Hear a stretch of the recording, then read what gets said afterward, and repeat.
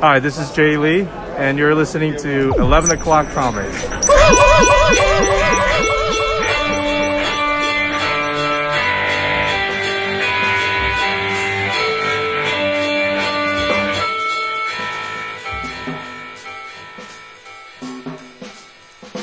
On the money.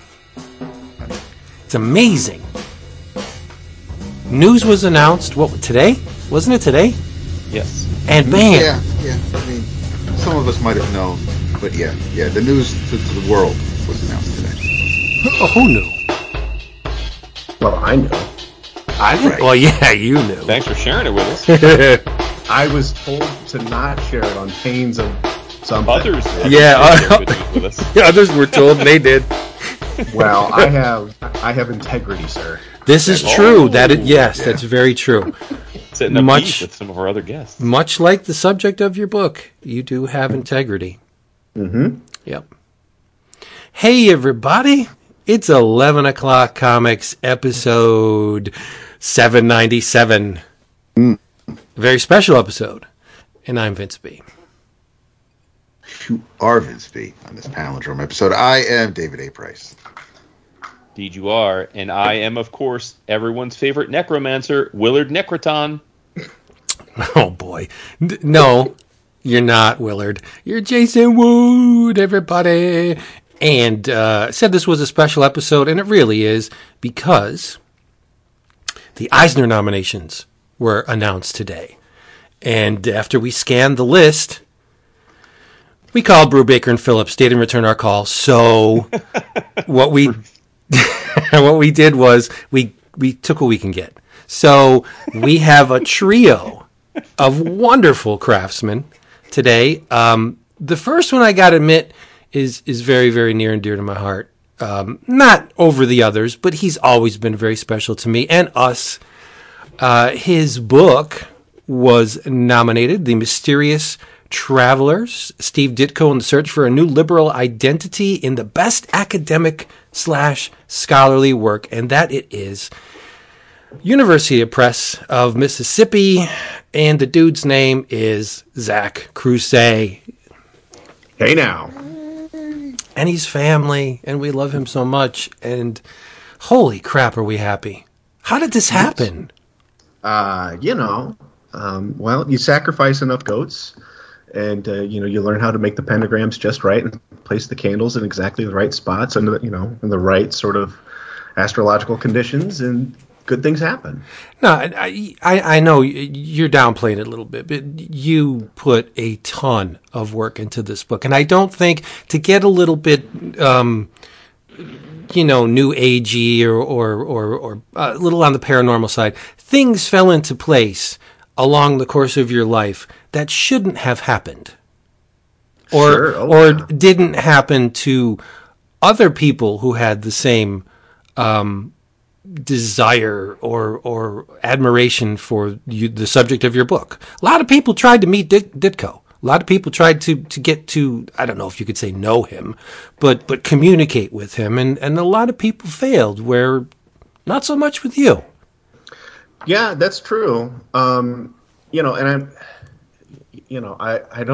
am a fairly modest person, but I don't care for false modesty. I don't think that does anything for anyone, but I am lucky insofar as, I got to sort of conversate with Ditko in a way that a lot of people never did. Yep.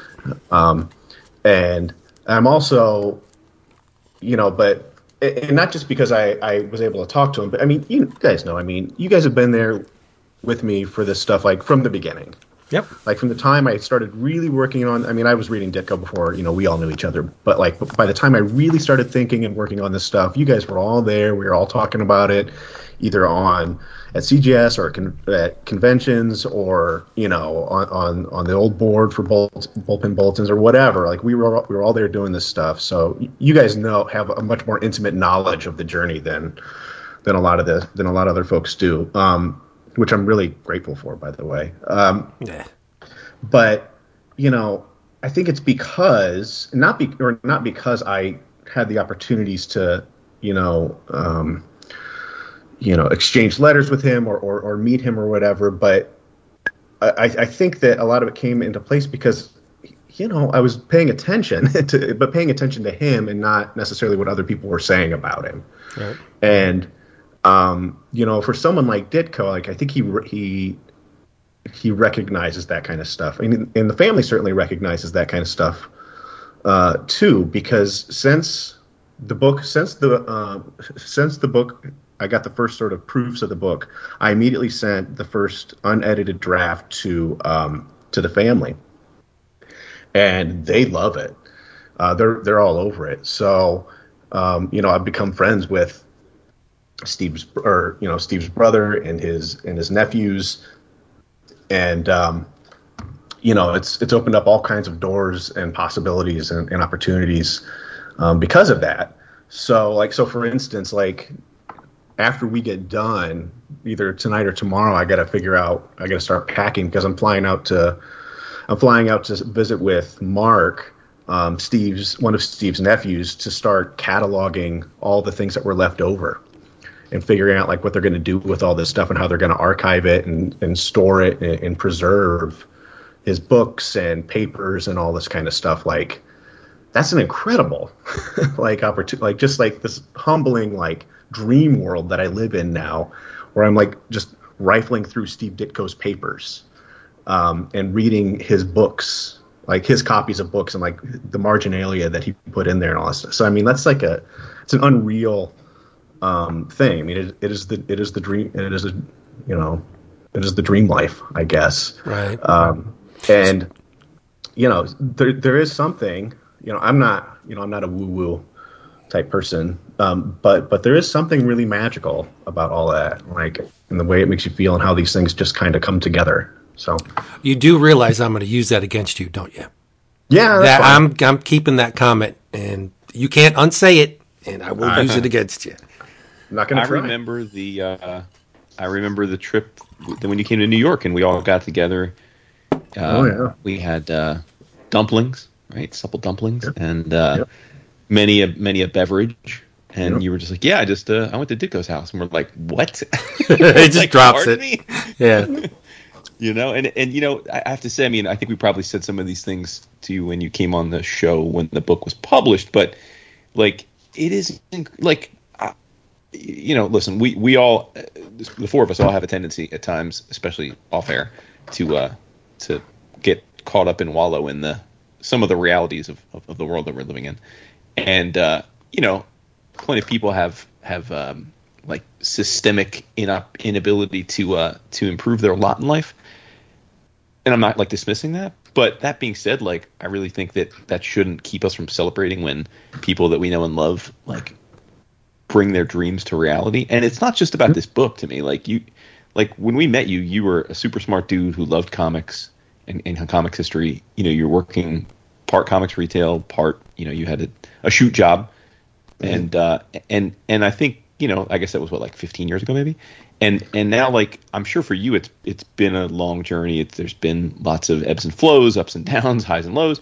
But like, I hope especially on a day like today when you get the Eisner nom, like you take a step back and a deep breath and think, man, like you have worked hard and persevered and like really made your life into what you wanted it. I mean, you're a freaking college professor now. A published academic, like you've pretty much like completely changed your life, other than you already had a great wife and family, but like beyond that, like you've completely reshaped who you are and your identity through like perseverance and self-motivation. And I think you should, I hope you appreciate that. I hope you like you take a moment and say like I've done a lot, man. It's been pretty cool, because I think it's very very it's very very encouraging to me, especially as like a dad of teenage kids, like to be able to point to people like you that have completely done what they wanted and didn't take no for an answer and just made it, actualized it and made it a reality. So kudos to you.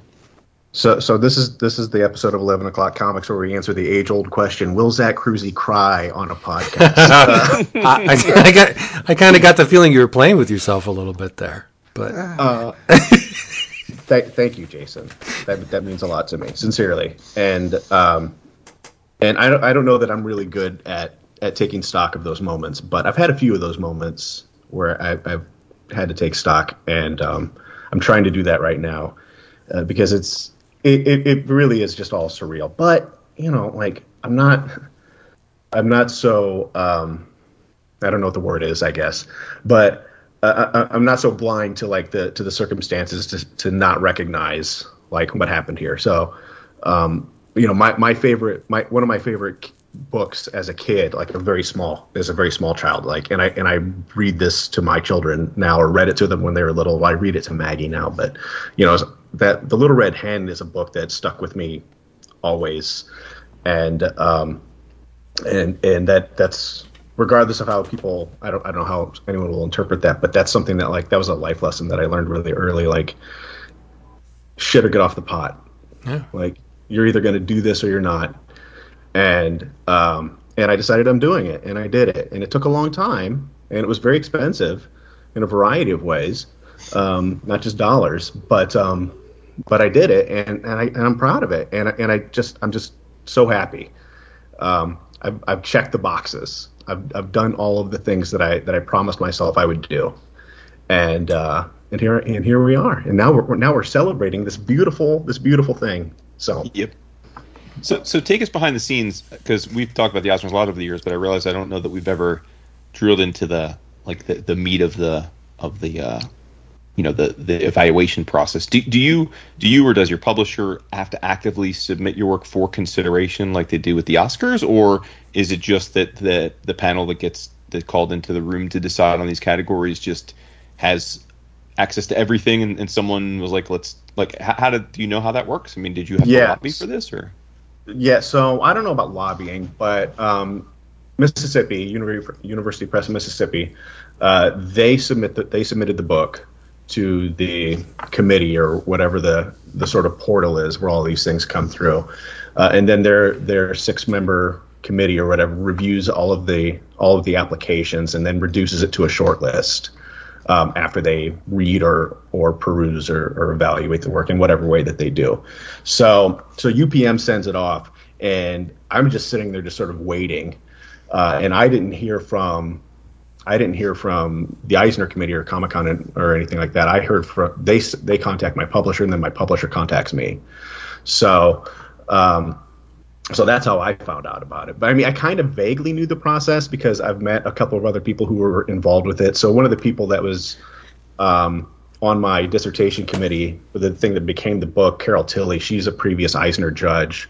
So I kind of knew from knowing her how these things worked, and that's basically it, right? Like they get the applications, they look through the work, and then they make a decision after that. So but I have no idea like what the rating system is like. I don't know what the rubric is. Or how that rubric differs from category to category, because I have to imagine I know for a fact like you can't possibly apply the same rubric to, from one category to another. So I don't know about that part of it. So it was mostly just sort of, please send this. Now let's wait. Mm-hmm. I know this is going to come as a shock to everyone listening, but Mysterious Travelers is the only nominated academic scholarly work this year that I've read. So I'm biased here. Believe it or not, I haven't read these other books. But you being you, Zach, I have to ask: are you familiar with, or have you read any of the others nominated? And or now that you're officially nominated and they're, I guess, in some ways, quote unquote, competition, do you plan on checking them out? Yes. Oh, yeah, absolutely. So I've only read one of them. I've read Andy Kunka's book on Howard Cruz, which I think is fabulous. Yeah, it's really good. It's a really good look at Cruz's life and career, and it's a mixture of biography with comics and comics history. It's a tremendous book. Then I also have Pulp Empire, the Paul Hirsch book, and I have not read that. I do not own, or have I read the other two books, the Exner book or the David Kunzel book. But Andy's book is really good. I would say that unequivocally. And to be perfectly honest with you, I mean, I don't know, not knowing about the other 3 nominees, so no critique or criticism there. But if I don't win this, I really hope Andy does, because he's a good scholar, and that's a terrific book and a really worthy and important subject. And he would be like, I would be very happy for him if he got it. If it's not me, I hope he gets it. Nice. Yeah. And I also I noticed that 2 of the 5, including your book, of course, are published by University Press of Mississippi, and 2 of the 5 are published by Rutgers University Press. So I'm guessing they must be very prominent in the academia publishing worlds. Yeah. So UPM is like is sort of, I don't know if they still are like the comic studies publisher, but for a long time they were the comic studies publisher. Now a lot of other places are dipping in, doing some really good work. So Mississippi is a leading publisher. Rutgers is a leading publisher. Texas is one.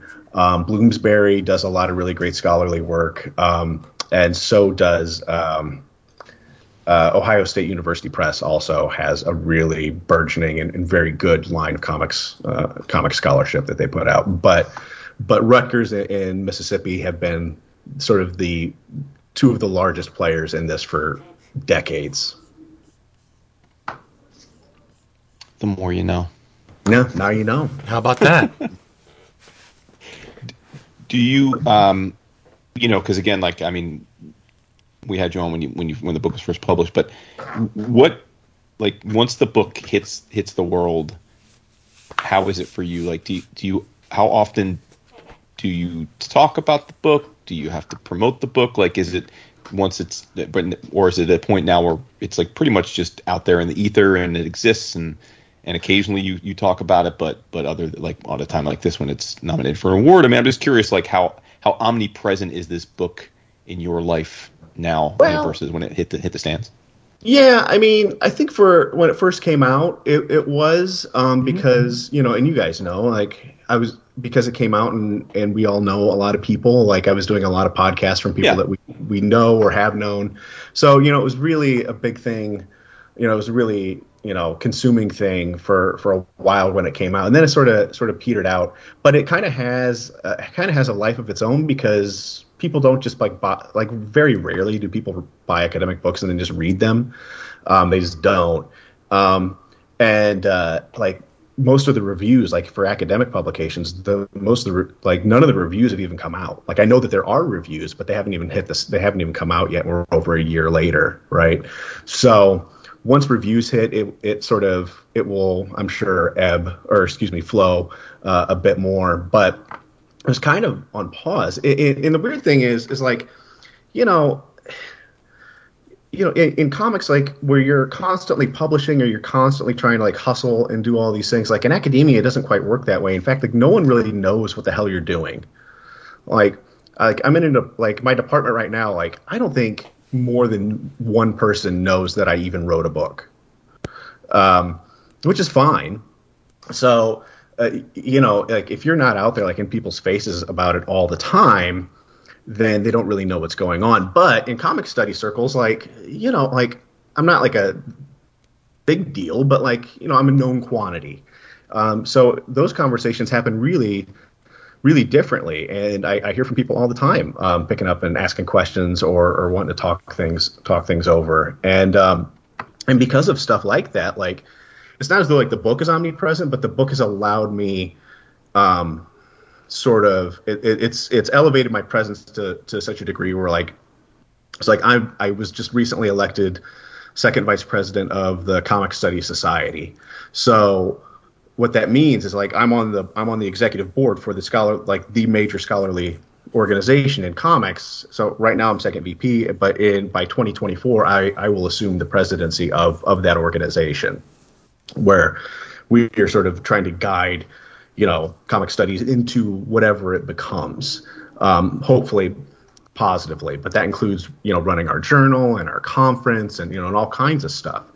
So it has this sort of shadow life, I guess, where, like, in comic studies, yes, it's all happening. But, like, out in, like, the lay world or in in the hallways of my building, it's just kind of either flows in and out, or people have no idea what's going on at all. So it's been weird. And the other thing that's been weird, is, like, some of the folks that have really picked up on it, though, is there's a lot of, like, people interested in the occult and New Age stuff that are picking up on it because of the subject matter, and because one of the people that I cite, fairly heavily in it because he's a good historian, is Mitch Horowitz, and then Horowitz read it and he likes it, so now like he's got like all these like New Age folks and New Thought folks that are suddenly interested in the book. So it has this sort of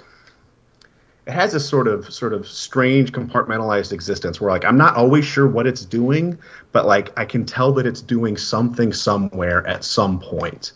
And it's just it's just not something I feel in my day to day, or like I have to like encounter very much in my day to day, if that makes sense. I don't know if that's too weird or messy a way to put that, but like I said, like I work at a fairly good sized university. I don't think more than one person knows that I wrote a book. So, and they certainly don't know that I got, nominated for an Eisner, or that I had other academic award, nominations or anything like that either.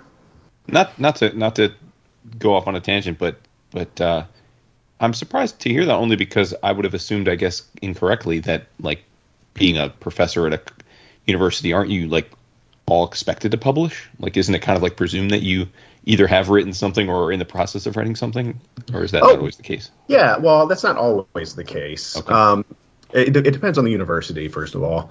But even like at like large, like big schools. So like when I was doing my grad work at MSU, like, yes, everyone is expected to publish. Yes, everyone is expected to publish, multiple books, right? But no one's really talking to one another. It's all so siloed, at least in the humanities.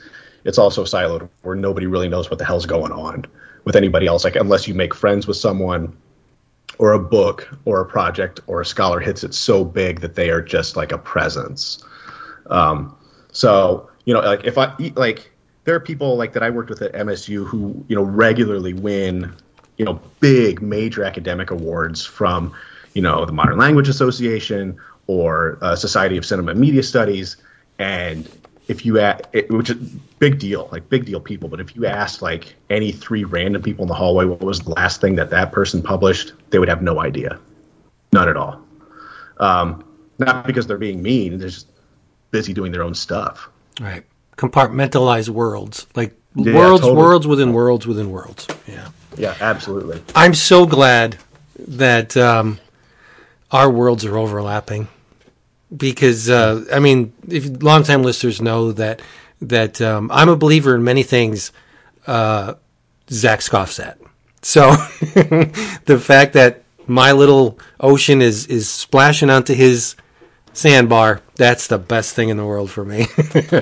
Well, though, like I've said that you and I have talked about this any number of times, though, just because even though that there are plenty of things in the world that I think are just complete and utter nonsense, right? I love you when you put it. Yeah. Well, let's just be clear, right? Like, even though there are many things in the world that I think are complete and utter nonsense, that doesn't make them uninteresting. Oh, right. Yeah. Yeah, and that's all. That's what I'm invested in. Like, is this interesting? Has this had an impact on the way that we talk to one another and interact with one another? If that answer is yes, then let's find out what the fuck is going on. Right. See, that's the mindset of a true scientist or historian, where you evaluate the facts such as they are, and then you discern whether or not they're worth following. That's the way to do it. You just don't blanket. I mean, yeah, I get a little bit of ribbing about this stuff, but at least you acknowledge that there's information here. I'll check it out, and then I'll draw my own conclusions based on what I know. That's great. I mean, a lot of people just blanket condemn stuff or dismiss it. That's not the way to do it. Yeah, but to be real, to bring this back to sort of like, the major sort of function of the show, like to bring that back to comics. So that's something like I really learned and became like a big, like an important habit for me, like through comics and like movie watching and in the communities that in the circles we all sort of run in.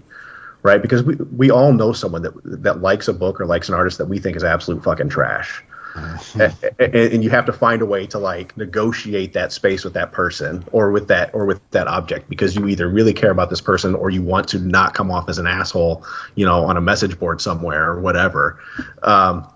Like you have to negotiate that space and figure out like, okay, so like, well, I don't see the value in this, but someone else sees the value in this, and how can I relate to that, right? Right. Or or if a lot of people see the value in this and I don't see the value in it, then what's going on in this field or this medium that I supposedly care so much about? Like, if everybody loves this and I hate it, like, well, maybe there's something here, right? I don't have to like that thing, but that doesn't mean that there's not something there, Right. and I think that that's like one of the things like we kind of have to learn, like, is people that participate in these communities. Like, how can I say that I hate something or think that it's absolute garbage while still trying to be kind to either the person that made it or the person that I know is listening to me talk or reading this post that loves it, right? Like, we don't always succeed at that, but like it's a thing that we have to do in order to sort of keep these things going. Otherwise the whole thing just falls apart. Because inevitably, dismissal of something to other people automatically equates where, oh, you must be judging my tastes, or Right. This is a commentary about me because I like this and you don't, so you're speaking directly to me. Where that's not ever the case. It's very hard to critique these days without a bunch of ruffled feathers in your wake. And you could run a disclaimer where the statements within the following do not indicate that you're dumb or you suck, but I mean, they might. Yeah, but it's very hard these days to actually critique or review or any kind of commentary on anything without having tortured, hurt souls in your wake. It's inevitable. That's why I'm not about the kindness so often, because I think it's an impossible feat. You cannot make everyone happy. No, I don't think you should try either. Yeah. Right? Like, I mean, I think once you try to start making people happy, I mean, then you put yourself in a position where you're going to ultimately be compromised in some way. Right. I mean, it doesn't mean you shouldn't be kind to one another. You should be kind, but if you're just trying to please someone for the sake of pleasing that person or for the sake of your own ego because you don't want to be hurt by their potential negative response, and I think you're in for a heap of trouble. World like of that, hurt. you're like that is the malignant blob of mediocrity that is coming after you and going to absorb you, right? Like, I don't cotton to that. Yeah, So, you're stuck in the ice rink, and here comes the blob. What do you do? right. Yeah. I can't do it. Right. I just can't do it. Yep, Larry Hagman. But you ultimately become Larry Hagman, and nobody wants to be Larry Hagman. No. Not even Larry Hagman wakes up and goes, "Oh, I'm glad I'm Larry Hagman," right? Like, So hang with Barbara Eden, no? Yeah, good times. I mean, that's true. Good right? times. Yeah. All right. So maybe for a couple of years, right? Right. Yeah. Well, you know what? Knowing you and loving you as I do, I get the feeling that after you win the Eisner, and you become the Ditko guy, it's not going to be a bad thing for you. You're going to look at it as a badge of honor.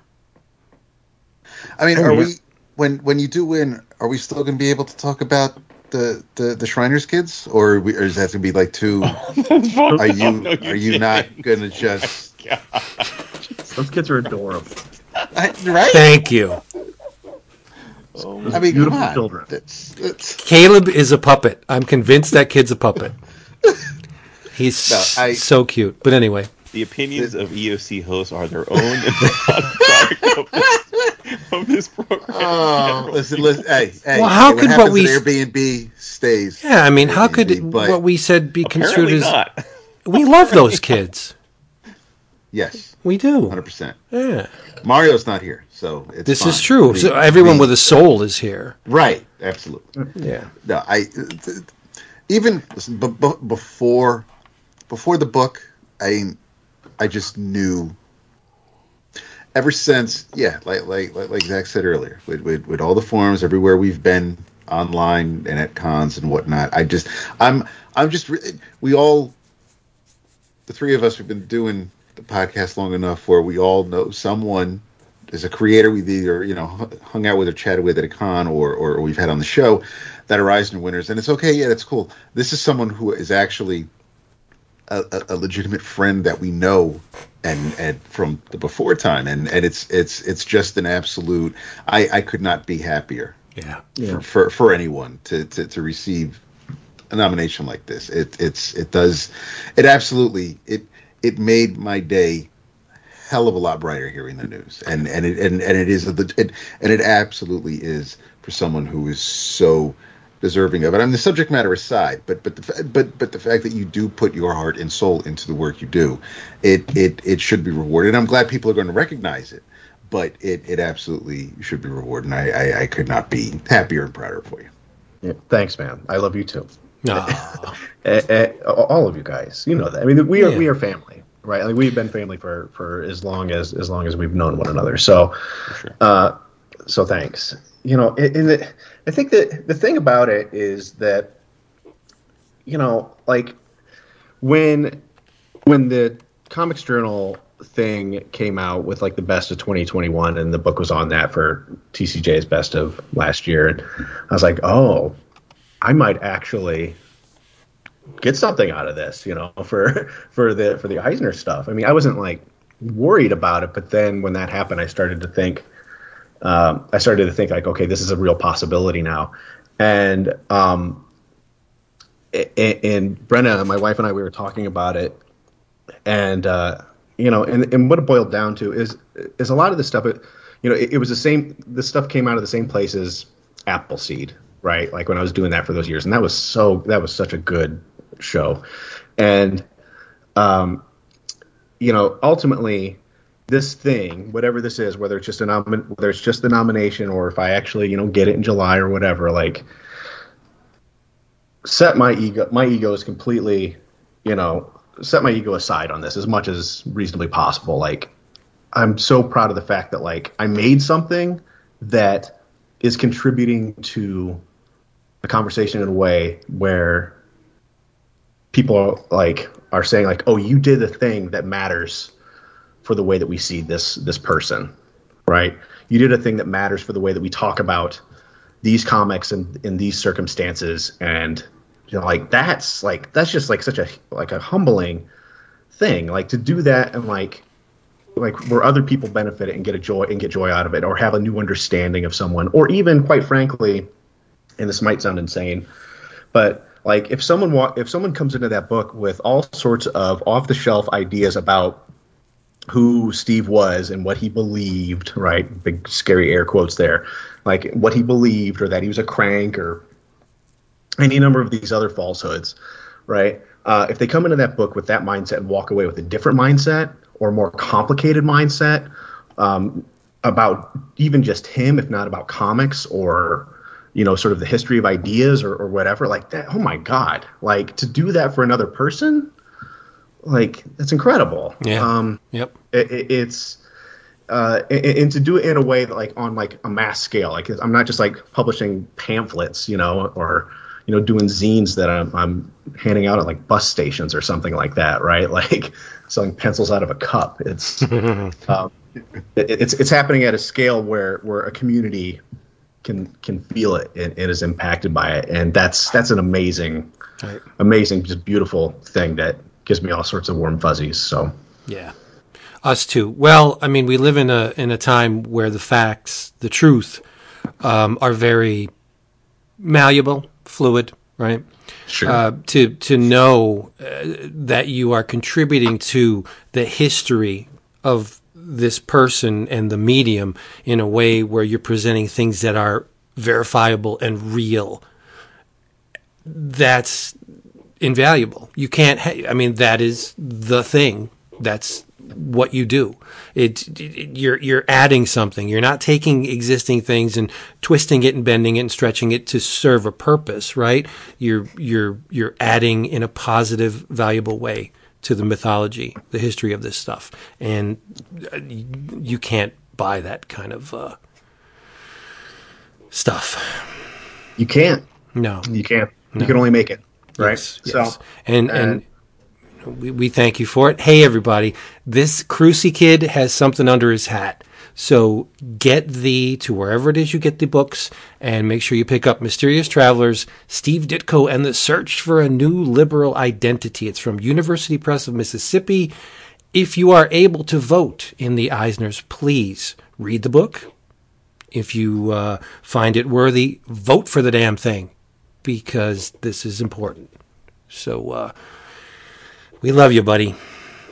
Love you guys too, very much. And thank you for coming. Yeah, man. So happy for you, bro. Love you. Love you guys. Next time, get your ass on here. We'll just talk about comics. Yeah, that's fine. We can do that. I have time to read comics now. So. Woohoo! Yeah. Oh, you like this? You like crap anyway. So. Yeah, that's mostly true. My heart still aches from that Goon Book of the Month Club you guys did ages ago. So. Dude, I can't figure out when you post in the Slack the movies that you watch. I can't figure out if you're being serious or you're being satirical. No, he has great taste serious. he's got great taste in music and movies. Oh man, it's both. I love you like a brother, but like I think we literally are on opposite ends of the spectrum in film. I don't think we need. Well, to he's not bougie. Realize that. So He's not bougie. He's the not. movies he gives 5 popcorns to are very bougie. It's like Fellini like art house cuts from like 1933. But that's not all he watches. He's like, I had my kids watch this, and I'm thinking, I don't know if I should. Are they in trouble? If I should give him the thumbs up or I should call Dyfus on him. I don't know which I should do. It's both, right? So like we watch the art house shit, right? And I love that, but like we watch as many things on Criterion as we do from the American Genre Film Archive with just all trash cinema.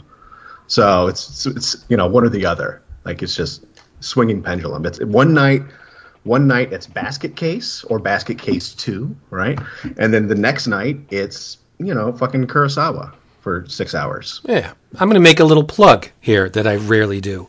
If you buy the DVD or the Blu-ray of Basket Case, those liner notes in there are written by me. Get the fuck out! Are you serious? I've told you this many, many times. Oh, because that's one of these rare, totally schlocky horror films that I vividly remember watching and enjoying. Hell yeah! Yep, Frank Henenlotter's where it's at, man. It's a cold, cruel world. It really is. And we are so glad to have Zach Cruzy in it. Thank you, brother. All right. After you win, we'll have you back on. All right. Love you, man. You call me while I'm on the floor, right, at the show. If you don't call us while you're up there accepting it, I am really going to be upset. Yeah. I call dibs on CPR. Done. Next up, we have another Eisner nominated guest.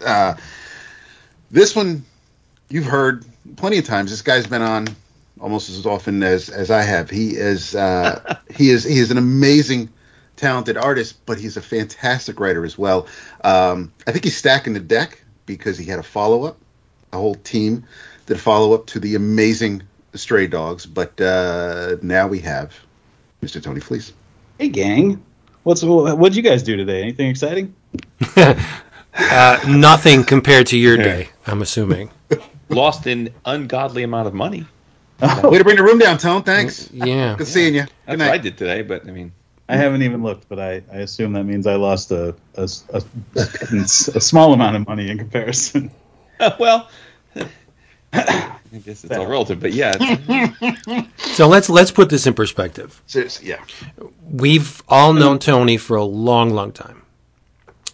And Tony is one of the, I'm not blowing smoke up his ass, but he is one of the hardest working guys in comics.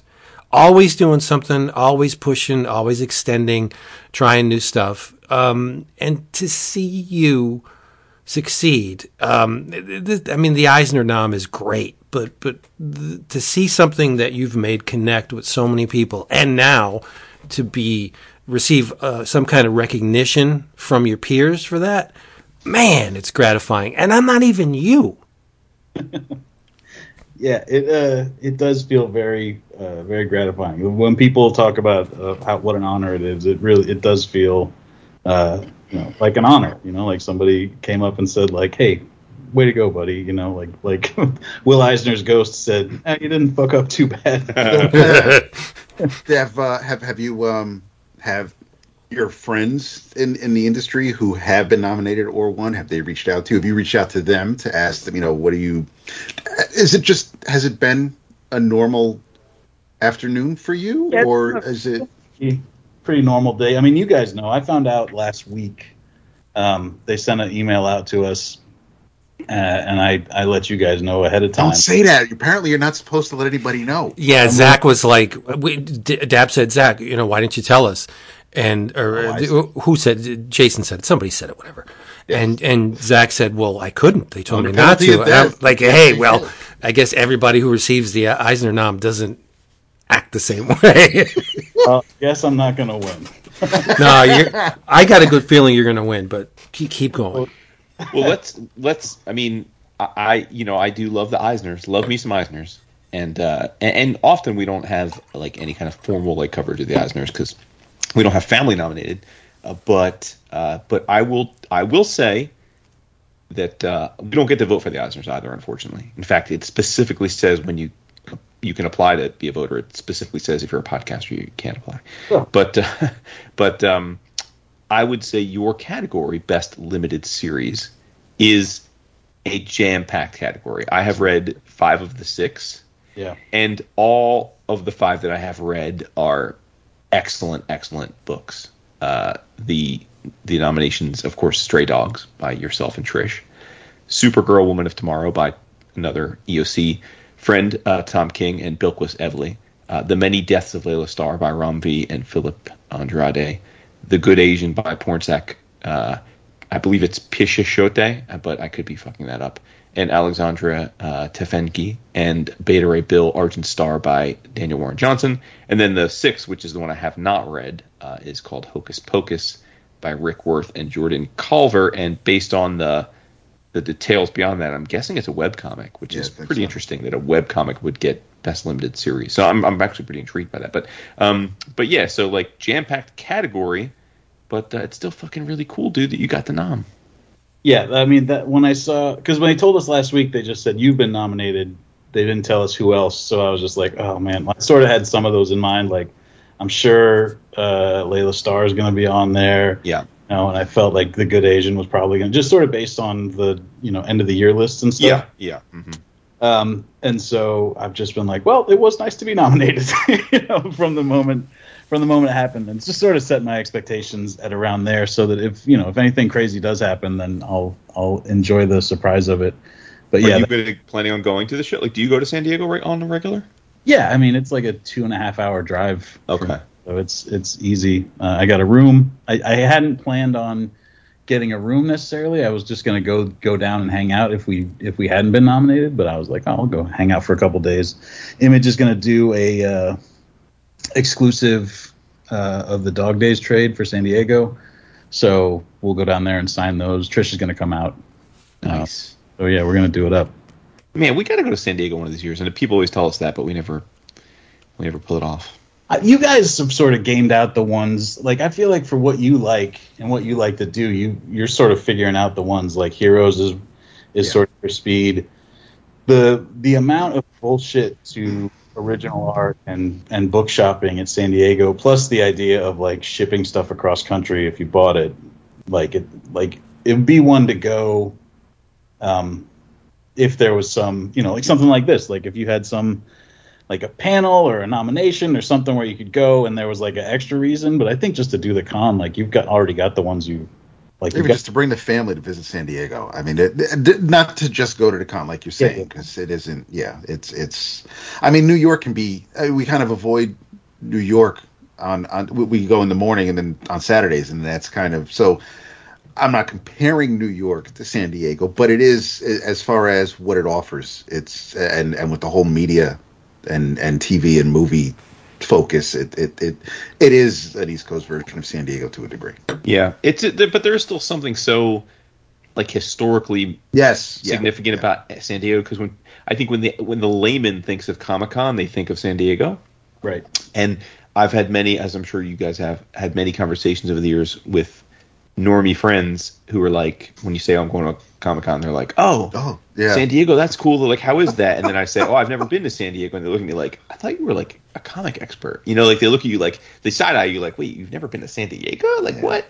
But yeah, I mean, this would be the year to do it if we were going to do it with all of our it would family. have been, Yeah. Oh man, that would be cool to tear it down with you guys. Oh, Shit. Help me drink away my sorrows. Let's do it. Dap's turning 50. Let's do it. Yeah. every Well, week. I think we should take Tony to Tokyo. I've been saying, Dude, we need So to. Tony has said countless times when we do Tokyo, he wants it. I go to Tokyo. I'm coming home with a Japanese bride. That's it. I mean, it's happening.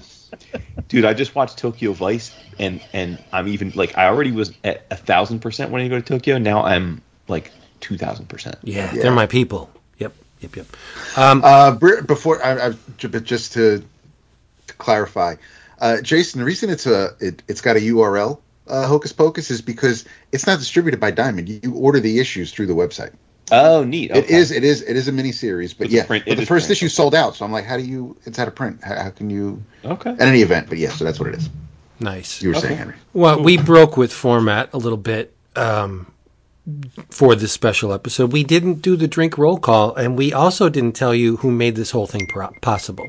That's true. Yes. So if you're wondering, or you want to wag the finger at the responsible parties, the patrons are to blame for all this. And they are all congregated in one spot, and that's patreon.com/11 o'clock comics, 11 no apostrophe. They're there every month, in and out for us. We give back in some small way: audio, video, images, polls, and the best of all is our Slack channel, where we gather Yes. each and every day like the family that we are. Sometimes a support net, sometimes a sounding board. Always fun, always entertaining. So if you want to see what all the Patreon stuff is about, go to patreon.com/11 o'clock comics. And the drink roll call. How can we forget that? I knew this episode would be very special. So I made sure to have some wine, and I picked up a bottle of Apothic Dark. Nice. The cork is black. Yeah. It's the best. So you know my plan to save all my corks and do something artful with them. Now I They have got pupils. an accent cork. Yeah. Which I'm going to need more than one. Luckily, this Apothic Dark is really good. I don't care it what is. Jason says. It's very good. Yeah, I mean, you just go to Wawa and pick up another bottle. Dude, the label's embossed and it has silver leaf on it. Like, how could it get? Listen, how could I ever make fun of a Nittner that, you know, is so widely distributed? None of which is The way a concern. The way you're carrying on, dude, it sounds like you're going to be like buying cases of this soon, just because it's all you're going to be able to get. It tastes very good, and that's why I love it. It's just like, you know, you it's Booth's like thing on this show is when Jason makes fun of other wine drinkers for their wine taste.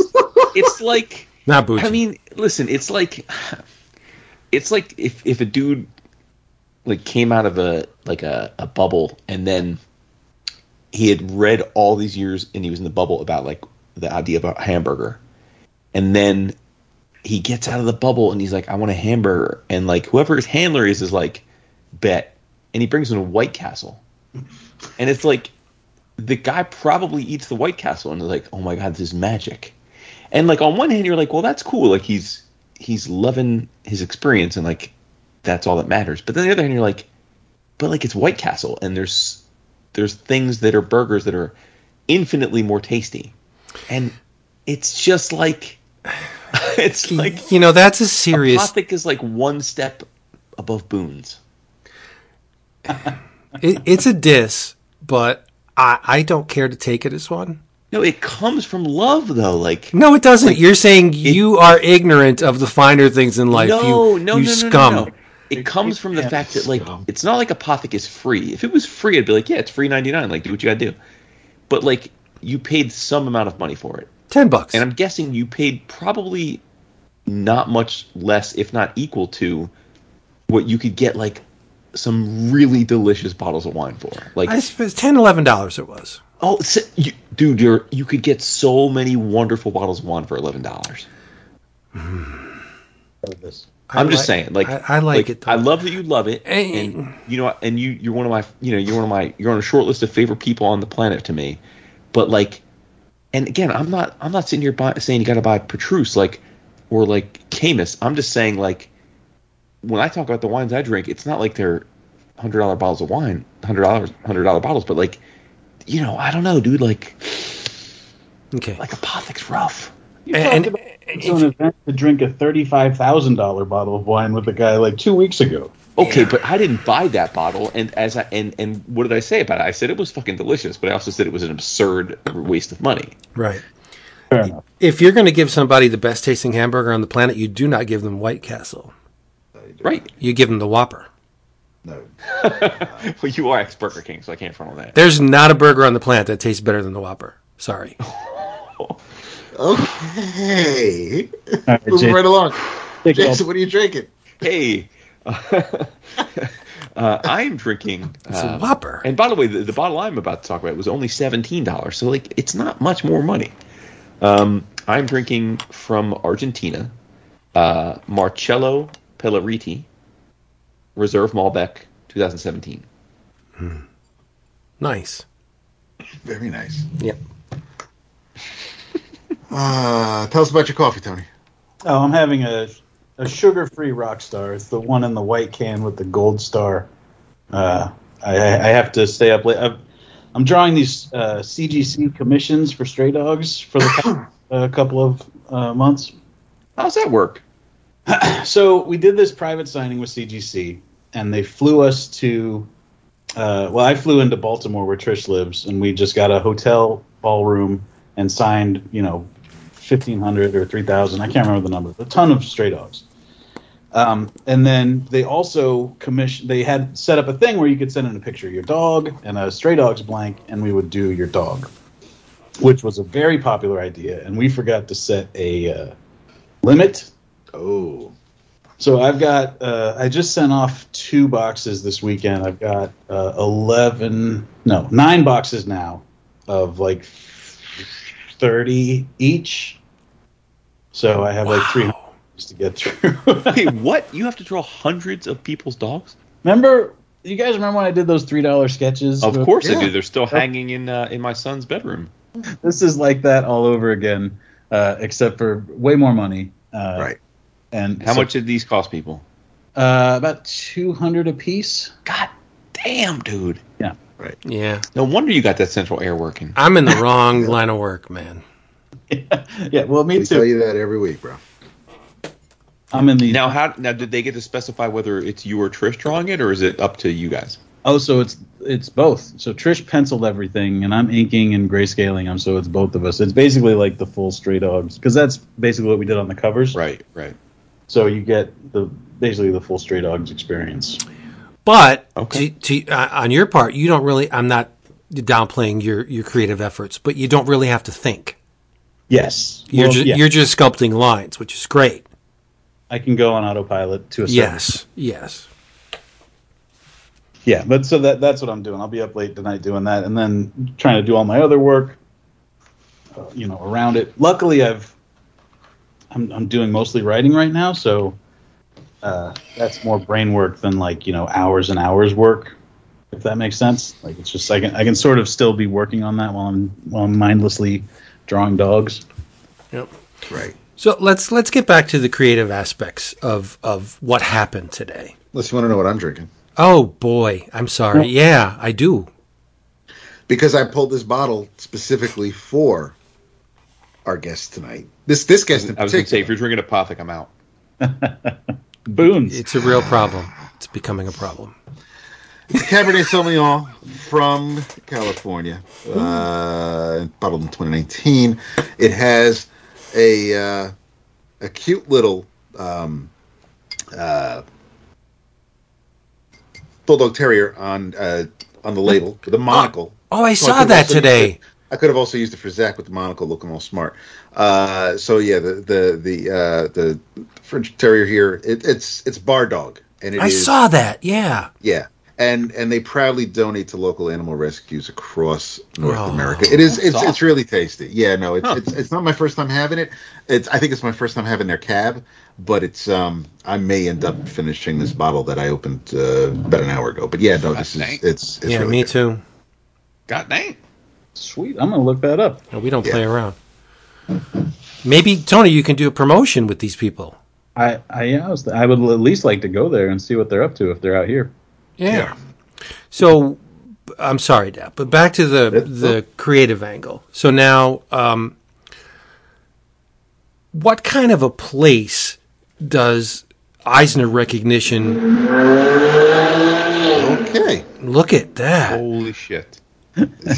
Fast tax right there. I mean, Eisner. So sport I just bought with my Eisner money.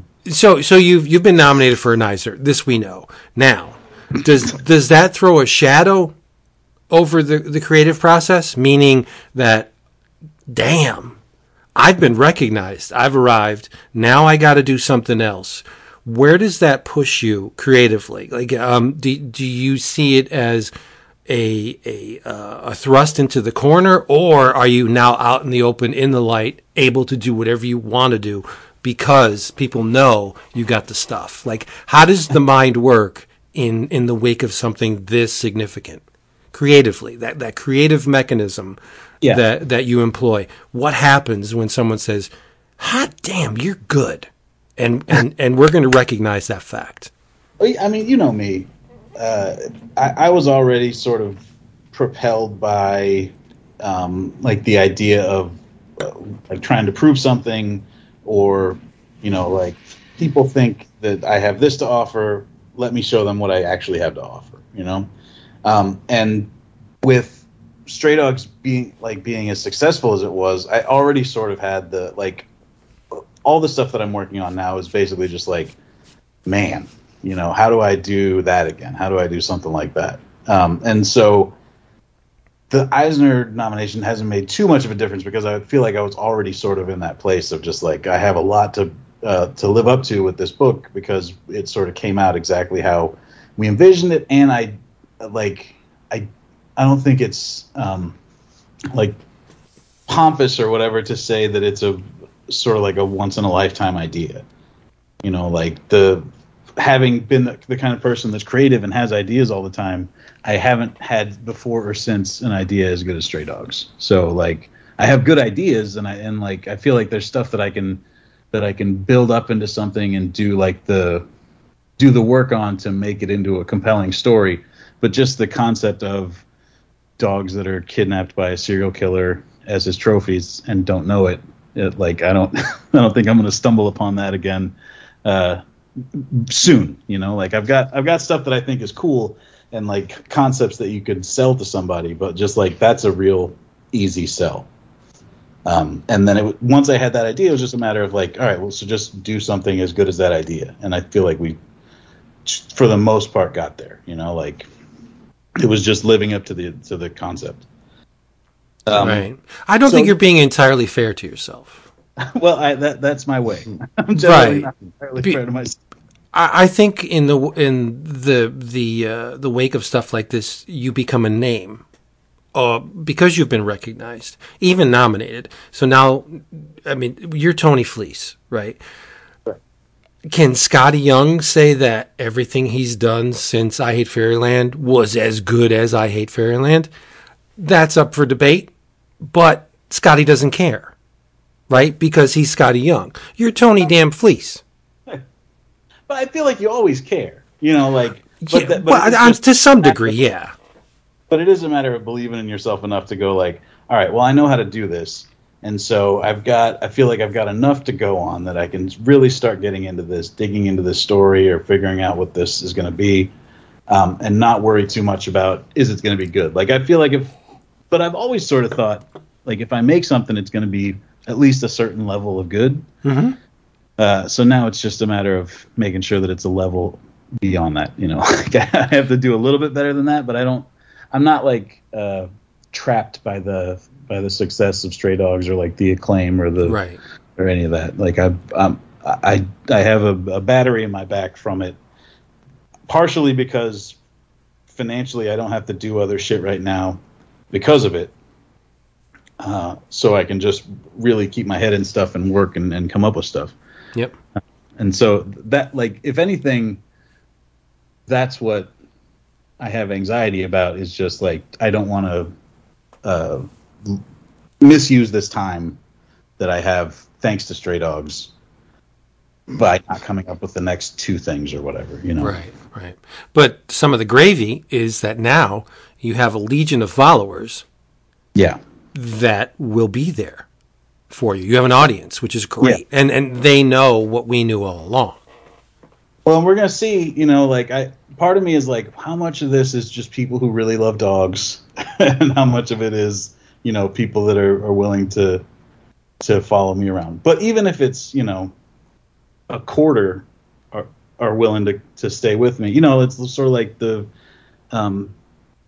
calculation that the Image guys made, right? Where they're just like, all right, if the people are just here for Spider-Man, if I can take 10% of these guys and go do something else, then that'll make sense for me.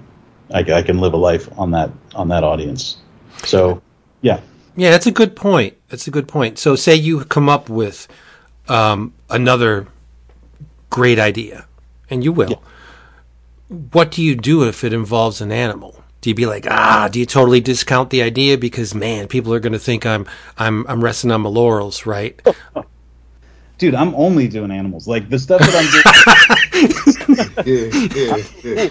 Like, the Stray Dogs came out of me working on My Little Pony for as long as I was going to say, your two biggest successes to date have been... Yeah. I hadn't, like, before My Little Pony, when I would think of ideas, when I would come up with concepts for stuff, it would never have animals, you know, for the most, it wouldn't be like, oh, what if this was a duck, or what if this was a goat or something. And since My Little Pony, like, that part of my brain sort of opened up just from being in that world so much, that's sort of where Stray Dogs came from. And I feel like the same way that Scotty was uniquely the right person to make I Hate Fairyland because of how much time he spent in Oz, I feel like I have a unique position as far as like telling stories about animals or telling stories about, you know, just like from different perspectives than people because of how much time like my brain got rewired to do that. And so absolutely I'm doing that. Like, nice. Chris are working on our next thing, and you could be guaranteed that it will be about cute animals because what would you know, like, because we're not foolish. Well, that's the other. I mean, you just touched on the other thing I was going to say, which is that you said Trish and you were working on the next thing. Like, obviously you've had lots of collaborators, co-creators. You know, you've drawn for writers. You've written other stuff drawn by others. But like, so it seems like, what is it about your collaborative professional relationship with Trish that makes you want to do more projects with her? Well, I mean, we work together really well, and part of that is sort of like the trust that we have for each other. Like, I know when I give her something, you know, like what she's going to bring to it, and so I can sort of like go, here, do this, and I know what I'm going to get back. I feel like I have that sort of trust with most of the people I've collaborated with, but I mean, obviously there's the outrageous success part of it. You know, like, even if we didn't get along and love each other and like have such a great working relationship, you know, we would probably have to figure out a way to make it work to do it again at this point. But luckily, you know, we get along great. Nice. Now, so you tell me you're gonna redraw, you're gonna have Time Shopper redrawn completely as animals. Is that what you're telling me? Wow. Oh, past X. I think he's going around the block. I just want people to know that's not my neighborhood. No, it's Dap's neighborhood. You're not gonna be able to hear it over the AC anyway. In the window, but so Time Shopper, by the way, is coming out now. We got the I got the shipping update. Good. Yeah. Nice. So it's crossing the ocean right now. Left Korea on May 6th. Yeah, see, you know. I listened to Tony's Can't get baby words. formula, those and get Time Shopper. And Tony, a couple of the words you just dropped in relation to Trish, trust, relationship, all that stuff. I don't know where she lives. Is she anywhere in proximity to you? No, she's on Baltimore. Yeah, see, that's amazing. So, how does one? I mean, I'm definitely on the outside of this creative relationship thing. How does a relationship get to that point, being so far away? I mean, yeah, the internet and we can communicate instantly and all that crap, but trust isn't developed lightly, right? So, Yeah. like, how does one cultivate that kind of relationship in a creative atmosphere, being so damn far away? Well, I think people that listen to this will, like, anybody that's tried to make a comic with somebody or tried to do a creative thing with another person will understand the experience of, like, getting onto a thing with somebody and then sort of realizing that you're not on the same page, or that one person is putting in more effort than the other person, or somebody flakes, you know. Like, there's so many stories of, like, oh, I was, you know, like, every time I go to a convention and then somebody comes up and talks to me about a book they were working on, it's like, oh, I was working on a thing with my buddy, but he got a job, he couldn't, blah, blah, blah. And Trish, you know, when we started working on this, she was doing, like, I found her, I didn't discover her, like, she was a person who existed in the world, but I knew her from pony conventions, and I saw her work, and I knew that it looked like what I wanted this thing to look like. But I didn't know if it was going to be one of those situations where I say, you know, hey, do you want to work on this thing? And they say, yeah. And then, you know, like a year later, nobody's drawn a single thing. With her, it was really the opposite. Like, as soon as I told her the story, she started doing little doodles and stuff. And the whole time, like, till now, she works a full-time job. And so she'll be, like, on her lunch break or in a meeting or something, sending me little sketches on notebook paper or Post-its, or, you know, doing little digital doodles. And then when we actually started working on the thing, she would just very consistently turn in the work, and the work always looked great, you know. And, like, our communication, our back and forth, and I don't know if part of it is because I had been in, like, doing the job that, like, before she even knew about Stray Dogs, she just wanted to draw My Little Pony comics, and that's what I did. So I don't know if part of it was, like, she, like, respected me as somebody who had done the thing she wanted to do, and so it was sort of like like, I don't know why she was so diligent and so good, beyond she's just, like, a great worker, you know, and a great artist. But, like, that's a level of trust that, like, in the 3 years it took us to put the book together, you know, never missing a deadline, never failing, you know, like, she got everything done. She had surgery while we were working on the 5th issue, and she drew half of it laying on her back, like, holding a tablet up in the air and drawing it, so that we ended up being 1 week late. But, you know, like, and that's somebody who was totally paying her bills and getting by just fine without comic books, you know? Like, she just wanted to make this thing that we made, and she, you know, she jumped in and was, like, amazingly dedicated, and just based on the idea of a story that I told her. So it wasn't like, hey, you know, if you do this with me, we're going to be nominated for an Eisner, and we're going to sell 500,000 copies, and blah, blah, blah. It's like, just here's the idea. Do you want to do this? And she was willing to do all that. So, like, if you can't trust somebody after all that, you know, and know that, also based on the audience that we built and the way that people love the book, like, it's a pretty safe bet that when we do this thing we're going to do, people will come around for it. So now it's a little bit more of a sure thing than before, but I don't think anything's a sure thing like Stray Dogs was, you know. Right. I can't say, like, this next one's going to also do all the things that Stray Dogs did. Dude, you sold 500,000 copies? Yeah. Holy shit. Holy shit! Jesus. What? You should be buying us dinner. What? Bro. Sure. Dude, you're buying us around. That's what I'm saying. Shit. As if one Eisner nominee wasn't enough entertainment tonight. Then we had 2, but that's not even enough. We're going to have 3. So it is my great pleasure to bring back to the show, longtime friend of the show, and someone we have. It's been so much fun to watch his career blossom before our very eyes. This gentleman is nominated. I have to say, you got to give him his propers, because not only is he nominated for an Eisner this year, he's nominated for 3 Eisners.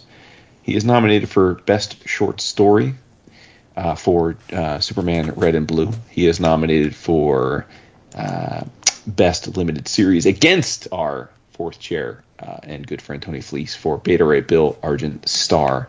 And as if that weren't enough, he is also one of the nominees for Best Writer Artist this year, up against some pretty stunning competition.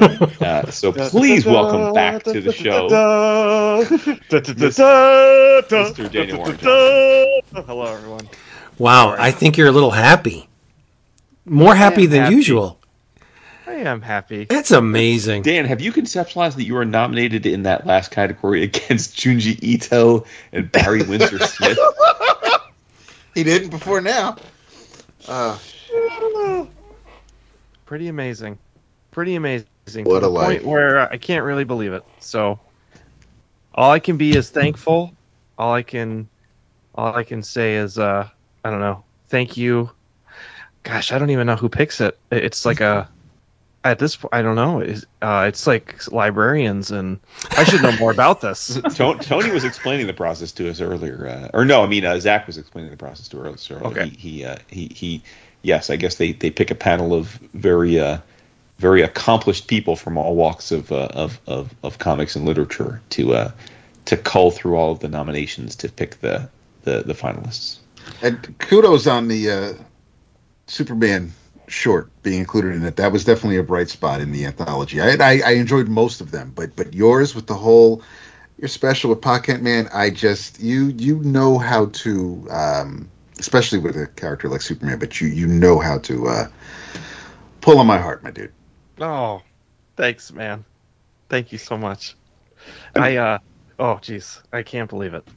Yeah, how's it feel? I mean, has it sunk in? I think based on our conversation with Tony and Zach already tonight, like you probably already knew you were nominated like a few days ago or some time ago. But how does it like? Does it feel weird? Does it feel neat? Does it like? Are you trying not to really let it affect you one way or the other? I mean, it does feel weird. It feels neat. It feels awesome. I can't believe it. It's kind of crazy.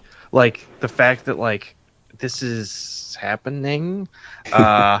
So I am I'm super thankful, and I'm trying to just be thankful. See you later, bro. Sorry, I have a buddy leaving.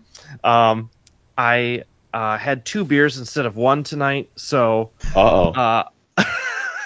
it's just it feels good. It feels like I really accomplished something, and I'm pumped. It's a nice little badge that I feel like I kind of get to wear, and like you said, Dap, like I really feel good about that Superman story. And I remember I was in the suburbs, Chicago suburbs, waiting for my wife to pick up dumplings, and I thought of the idea like in the car while my kid was screaming, and I cried. I made myself cry before I made it. So I was really proud of that story regardless, but it's also it's nice to get the accolades. I can't lie, it feels so great. Well, you and Tony both need now to update your websites with the little Eisner that's right. logo emblem badge. So, well, I mean, being that we EOC has our tendrils run deep, we've arranged for Dan for you to win Best Short Story and Best Writer Artist, and then we're going to let Tony take home Best Limited Series, if that's okay. That sounds like a fair trade. That almost sounds like a consolation prize. No, not at all. It's just we want everybody to get a dub. So right. Okay. Yeah, I couldn't win Best Writer Artist anyway. Tony, are you going to the awards? Yeah, I live in LA, so it's a short drive for me. So I'm going to go. Are you going? I don't know. Have you ever been to an Eisner before? Yeah, so the very first time I went to San Diego, I thought it was like the Oscars. You wore a black tie? I found out you could go, and I had the first time I went to to San Diego, I rolled deep with like just a crew of my normal non-comic book friends. And so I was like, you guys got to come see this. It's like the fucking Oscars. It's going to be so cool. And then we went, and it's a 4-hour show. Bill Morrison from Bongo Comics was the host. They didn't know who anybody was. My buddy Chris was trying to go see Goblin Cock because they were playing that night, and the whole show he's just complaining. He's just like, I could be a Goblin Cock right now. And instead, we just sat there and watched 4 hours. I made him stay the whole time because I was like, you can't leave. They're going to be offended. Meanwhile, like everybody's just wearing shorts and their lanyards and stuff, and people are talking and coming and going. But I've never sat on the other. Like there's like the side where the audience sits, and then there's a table where you have dinner and stuff. And I have not sat over there, so maybe it's way more exciting on that side. No, it's not. It's not any more exciting. Well, then I'm sorry. Maybe I shouldn't be burying the Eisners. I don't mean to be doing that. I know Felix is going to make you go, Dan. Like, there's no way he's not going to. I know Felix is texting me like, "Holy shit, you won! You got nominated for 3 Eisners. Save me a spot at your table." And I'm like, I don't know if I'm going to go. Yeah, you're going. You're going. if you don't go, you should have Felix accept for you. That would be fun for him. Oh, true. I'd love to just see what Felix would say on behalf of me, like with no prompt. Well, I'm just once again I'll say I'm really really grateful that I own a lot of art from both of you already. Oh boy! No, listen, don't oh boy.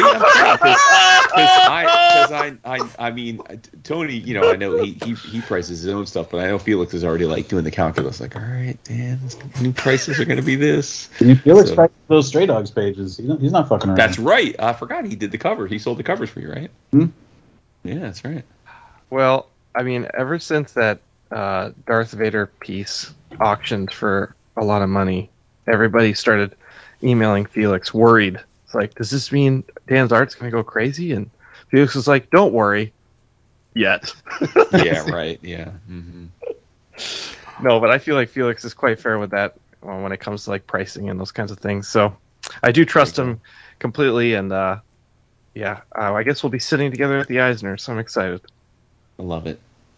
It really does. I mean, tonight, we've had you two on, and we had another friend on that was nominated in another category, and it's just so much fun to see people that we know and love personally, kind of rise up and hit that status. It's pretty cool, man. So you know what's crazy is like I remember like sneakily dropping off Space Mullet postcards at your table at C2E2. Yeah, I was going to say Space Mullet. Yep. I mean, absolutely. 2013. I think it was 2013. Yeah. Like I was like, 11 o'clock comics, man. They're where it's at. Sitting on that show. Oh, so deluded. Yeah, man. Yeah. For sure. So, Daniel, as a creator, I know you invested the same amount of energy into all of the categories, but if you had to pick which one you would want to win, which one would it be? I think probably best writer artist, because that's like the thing that I've kind of built my brand on, I guess. Nice. Yeah. But I mean, all that to say, I mean, I'd be happy with anything. I mean, anything. Well, sure. Yeah. But I mean, so you're nominated in 3 categories. Chances are you're going to walk away with an Eisner. And I love you to death, but Barry Windsor Smith was nominated. Oh yeah, for 3. Junji Ito and Alison Bechdel. What is happening? But can you imagine the flex? I mean, like not like I would actually ever do this, but if I defeat Ito and Barry Windsor Smith, I mean, like I am stomping. I'm stomping. Yeah. I don't actually think that's going to happen, but can you imagine? Yeah. Well, fingers crossed.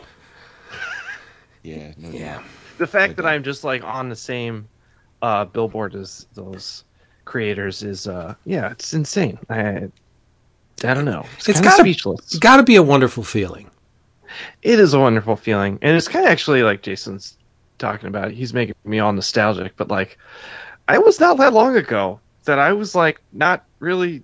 I mean, I was working hard, but people really didn't know who I was. I mean, some people did, but I've come a long way, and it I don't know. It doesn't really feel like it's of any power of my own, but it's it's just it feels good to be here, and I do feel like I worked hard. So Right. I was going to say, Well, I think- for you and Tony, it's 100% power of your own. Like it's you guys actualizing your careers and your talents. Like it's Right. what it I is. think that's a unifying theme for all of the people we've had out tonight. Zach, Yeah, absolutely. Daniel, 100%. Tony. Yep. Perseverance, drive, determination. Like you just and believing in themselves, right? right. Like betting on Exactly. themselves, Yeah. Mhm. Yeah. Yep. yeah, Yeah. I couldn't have said it better myself. Yeah. There's no magic recipe for success. It's just putting in the work. Right. You got to do the time. Yeah, for real. Yeah. And it's also nice to know that like with like Best Limited Series, like about half the time that I was working on Beta Ray Bill was like a really rough time. That was like second winter of the pandemic. I was having a really hard time like going and drawing every day and knowing that there are like small things you can look forward to when you can't really go out, but it was a rough time, and I just I'm proud of the book looking back on it with or without an Eisner, but again, just to like get that that little stamp, it feels like it made it more worth it, I guess. I don't know if that makes sense. Oh.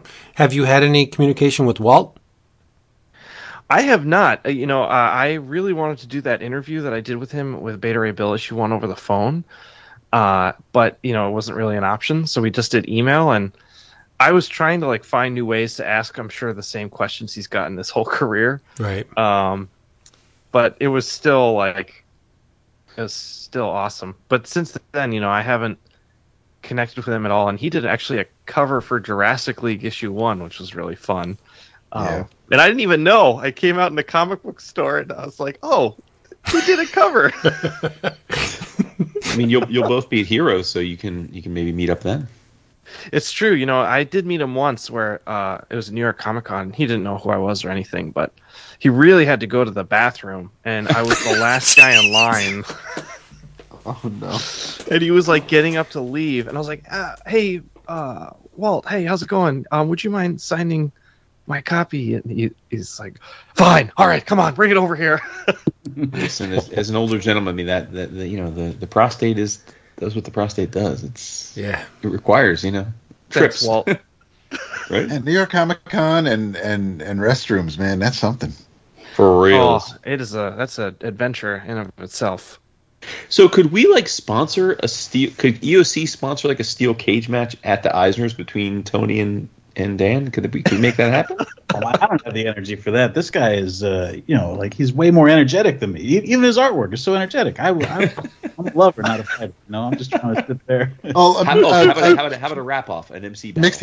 Mixed handicap match. You can bring Trish in. I'm sure Trish could take him. If we could have a snark off where we just both say snide things about other people and whoever has burned. Well, you're going to win that as a rap fan. You're going to win that snap battle. Dan's he's too nice a person. I don't think Dan's good at the snaps. It's true. As soon as I say something snidely, even a joke, I feel bad about it later. There we go. Yeah. Yeah. Plus, you put a guitar in this guy's hands, you're done. Yeah. Yeah, but true. But you drop a beat on Tony, and he's good to go. Though. Yeah, that's right. Yep. I don't think so. So maybe they should team up. I mean, how many people have collaborated with the Wu-Tang? I mean, gee, I don't know. The RZA. By the way, Dan, we were saying before you came on that we really loved your commercial. I don't know if commercial or the promo video you did with the fam about do a power bomb. That was fun. Thanks. I thought of that myself, and I as I was filming it, I was wasn't really sure what was going to happen at the other end of making it, but I was I think this is quality. I think people will appreciate this, and it turned out really well. Is there more of it? I was hoping that there would be a lead up to the series. You would drop little bits of your dad or your wife content every couple of weeks. That's a good idea. I was afraid to oversaturating the comic book market with images of my own family basically making fun of me as I have tried to explain wrestling. With everything that's awful in comics, Have the baby in there. that sort of activity would not be oversaturating. No, it should be a YouTube series. Yeah. You would crush kayfabe. Crush them. Vince would absolutely subscribe. Hilarious. There is a 10 or 11-minute video of the conversation on YouTube, and then a 2-minute social media version where it's the best of. But there's an hour and a half of stuff in there. But honestly, most of it is my dad just talking about how cool I am. And it's really endearing, but like, you know, it only works for so long in an interview. I always wonder. So, like, and I guess this question is for both of you. Like now that you're comic creators of some renown, like, did your parents ever read comics before you all kind of became professionals, and then do they read them now? Gosh, what do you say, Tony? I don't know if they read them. My mom has read Stray Dogs, and she has a sort of hold file at a comic store where she just gets my comics. Aww. Nice. And my dad, I think he might have read it, but before, no. My dad was an artist in college. Like he took some art classes. Some of the first original art I ever saw was like drawings that he'd done. Oh, nice. That was always inspirational to me. And then he was a music teacher when I was growing up, so they were very like encouraging of like artistic endeavors. But comics, no. They would throw out my comics more than encourage me to read them. They're a little too sexy looking. Or one time my dad threw out a Catwoman comic by Jim Ballant, not because it was sexy. Because her claw looked like a devil, and I was like, man, that is a stretch. But my mom and dad are super fans to the point where they will like wear matching T-shirts like out to the mall of like my comic books, and it's yeah, I know that they're great, and they shop at the Hall of Comics in Massachusetts. Nice. They have a pull box there, and they have specifically asked for anything at all that my name is on to be pulled. So I'm pretty sure like they even bought like my Vampirella cover. They buy it all, and they're very proud. And then we'll have like random people come to like my parents' house. Like I got a FaceTime call from my dad. This is months ago, and I answer. You know, I'm at the drawing table, and there's this like Hispanic guy who's like talking. He's like, "Hello, Mr. Johnson, how are you?" And I was like, "Hey, man, where's my dad?" He's like, "Oh, right here." Yes. And then my dad is like in the yard, and he's waving. He's like, "Hey, Dan, this is Eduardo." And I was like, "Oh, hey, Eduardo." He's like, "Eduardo has a newborn son. He loves comic books. I gave him a bunch of your comics." And Eduardo's like, "Thank you so much." Oh man, that could have gone so many different ways. Points. My dad has given him a stack, like a thick stack of like all my books, because my dad just doesn't go in and buy one copy of Wonder Woman Dead Earth. My dad buys 20 copies of Wonder Woman Dead Earth, and he has me sign in every single one just in case somebody comes by and he wants to share the love. That's wonderful. It's pretty amazing. I feel very lucky. I wish I lived in Massachusetts again. And before I just want to say, I'm very thankful for many reasons for that dinner in New York. But oh yeah, you did show us the first issue, Sans Color of Do a Powerbomb, and it knocked my socks off. And you sent us the second issue, and I got to the last page, dude, and holy shit! Like I can't. You hinted that you ain't seen nothing yet.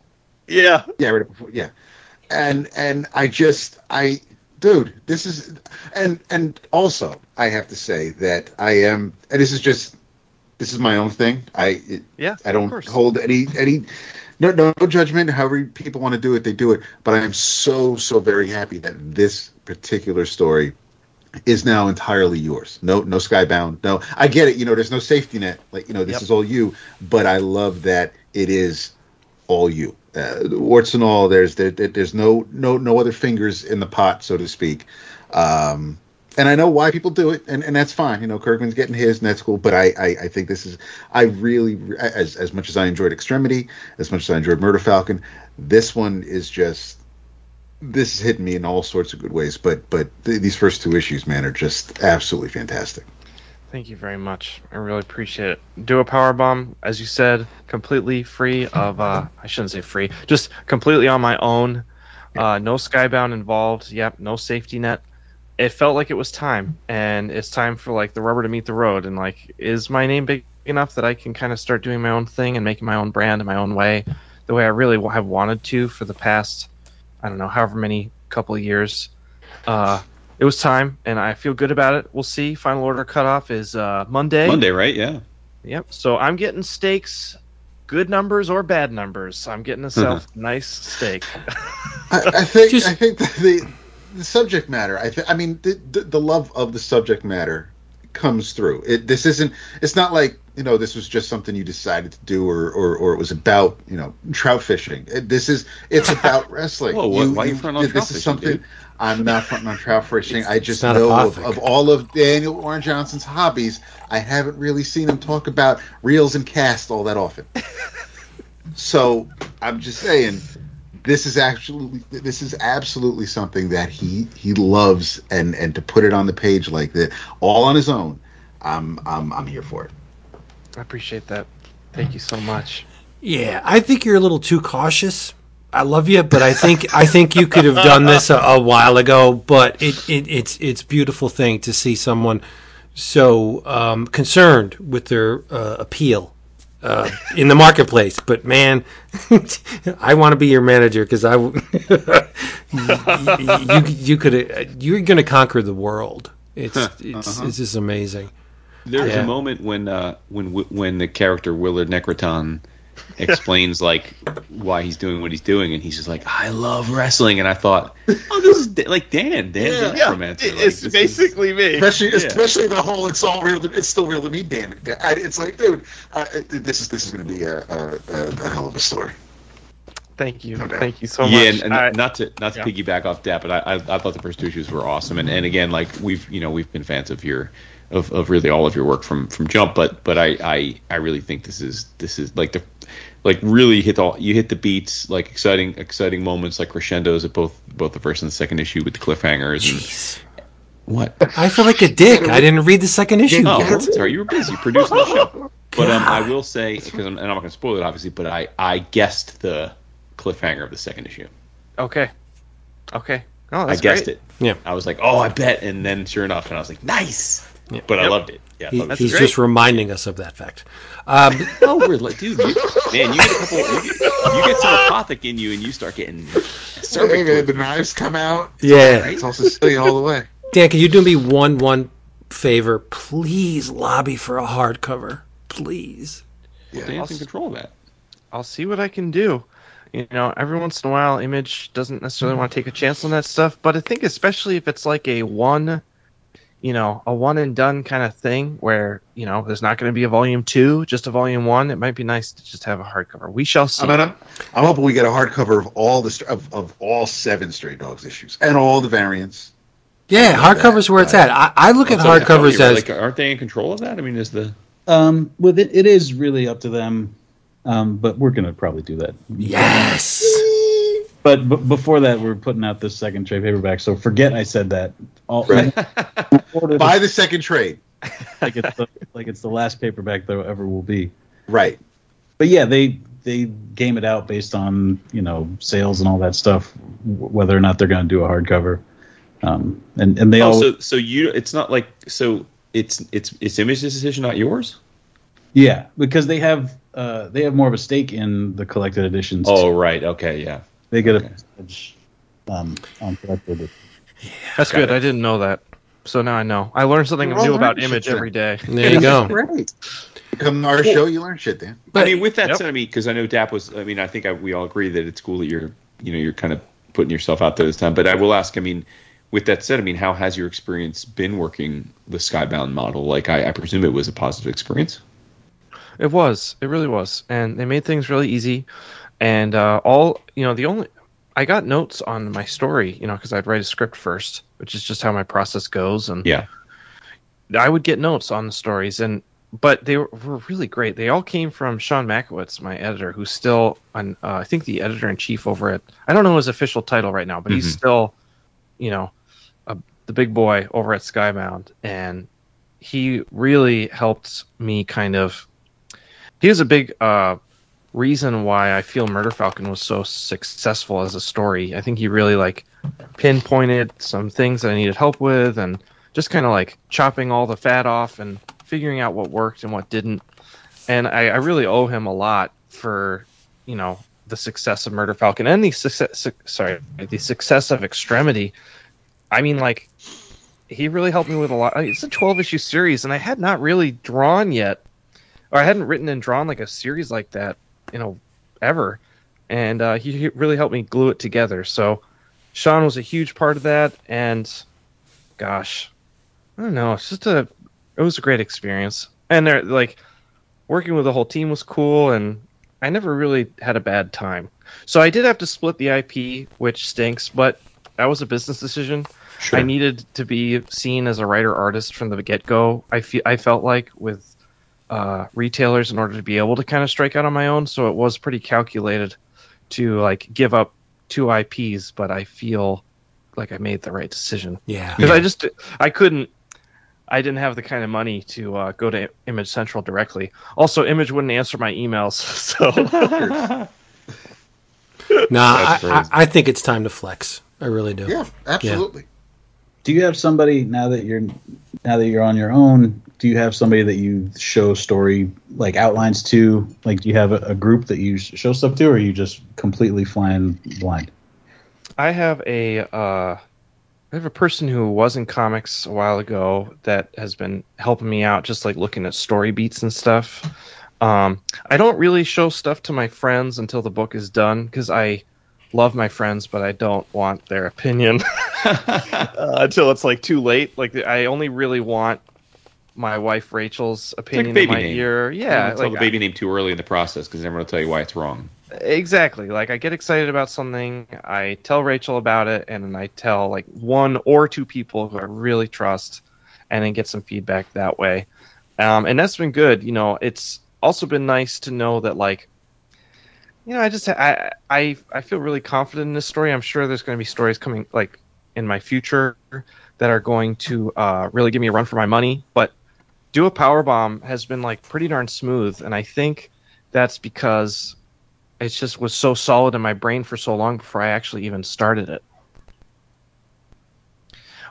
So I mean, I was writing issue 1 like when I was drawing issue 4 of Beta Ray Bill. So I knew that I was going to hit the ground running with Do a Powerbomb, so I really got to be head on it early. But it had been in my mind since mid to late 2019 of the possibility of doing a wrestling book.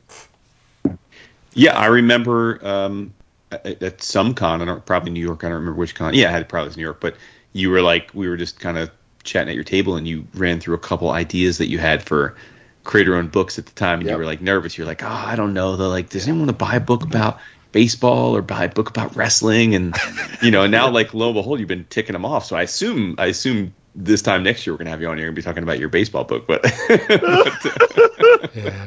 So We'll see. We shall see. You know what? Speaking from someone on the opposite side of the table, listening to a guy with your skill, be like, man, I don't know if anybody's going to read this. It's like, you just want to grab you and shake you and say, like, have you no idea of your ability? Like, what are you doing?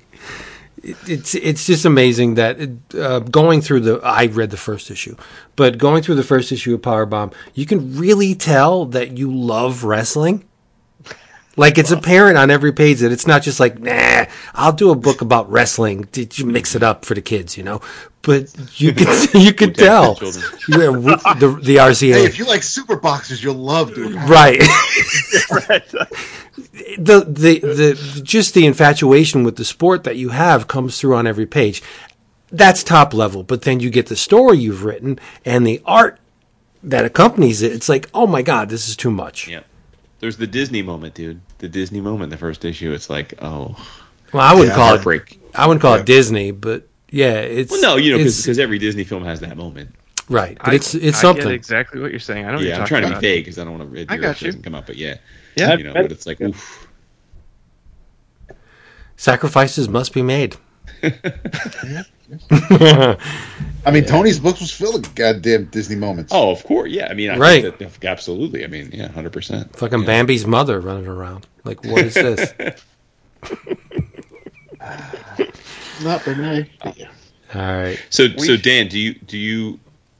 I presume you, like many of us, I know you were once super into New Japan, but I assume AEW is the main itch that you scratch these days. AEW is the main wrestling itch that I scratch. I know that New Japan is doing their best, but man, the clap crowds, they're tough. 100%, yeah, ruined it. Yeah, It's really hard for me to get into it. I mean, yeah, I can still appreciate the aesthetic and just the overall match quality that New Japan still brings to the table. But a lot of the early, they take their time. They really tell a story, and I feel bad saying this, but it's like I kind of need a crowd to be invested in the early part of the match as well as the end, because I'll watch some of the big shows that they put on now, and it's just dead silent when like Okada's like doing his chess match, which he's so good at. But there's just not enough going on that like kind of keeps me there, and I'll kind of drift out, and then like 10 minutes later they're going 100 miles an hour, and I'm still amazed by these athletes and how great they are at this craft. But it's still getting to that point, maybe I just need more bite-sized pieces, or maybe it's that AEW has like a hot crowd every week. I'm not sure. But AEW is my main thing right now, and I will be at Forbidden Door. I am that so was my excited. next question. I assume so. Yeah. This is Chicago, Okay. yeah. Our friend Arnie's going to be there as well. Super jealous, dude. Like Dap Yeah. and I, we both have. I mean, Dap and I were longtime, wrestling fans, and then I think like many just struggled with what WWE became, and kind of lapsed. And then I got into New Japan actually through a podcast because like they were big New Japan marks, but it still wasn't quite like I was into it and I would watch the big matches, but it wasn't like but still I mean. Right. But I mean, AEW has like far exceeded. Like I didn't think I would ever at this point in my life like wrestling as much as I do again, because I didn't think we'd ever have like a product that was like as high quality, at least in terms of what I want to see, as we have now. So, and I don't know that like I mean, history tells us that like maybe it won't always be this great, but like I'm going to enjoy it while it is this great, because it's pretty incredible right now. I feel exactly the same way. My coworker, who I used to go to his house for the WWE pay-per-views, and just recently, since the pandemic, I go to his place for the AEW pay-per-views, and he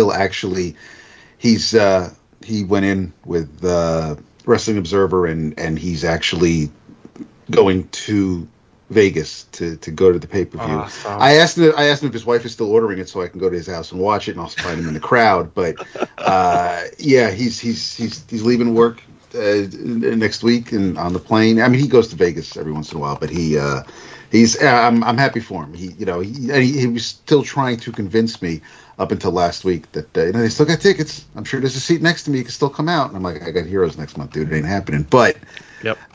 It's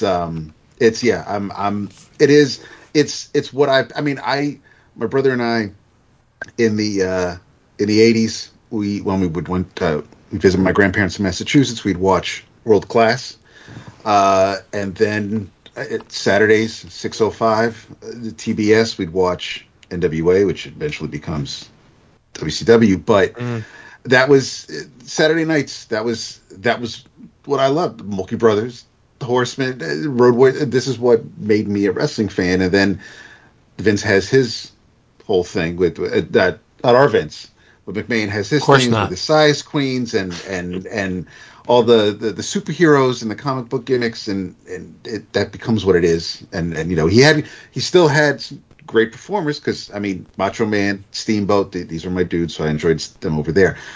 But I was kind of phased out until Tony Khan and the gang, and it makes me a fan again. It reminds me of what I enjoyed back when I was growing up, and I'm glad AEW exists for that. I appreciate these kind of insights, because I have basically been a wrestling fan since 2018. Right, Oh. you're a noob. I am a noob, and I got into it because of New Japan. I got into it that way, and I fell in love with it. And then when I kind of came back to see what the States had to offer, I was like, wow, WWE is nothing like New Japan. I don't know, for whatever reason, in my noob, wrestling self, I thought it was kind of the same everywhere, and it's of course not. And so I couldn't really get into the WWE product.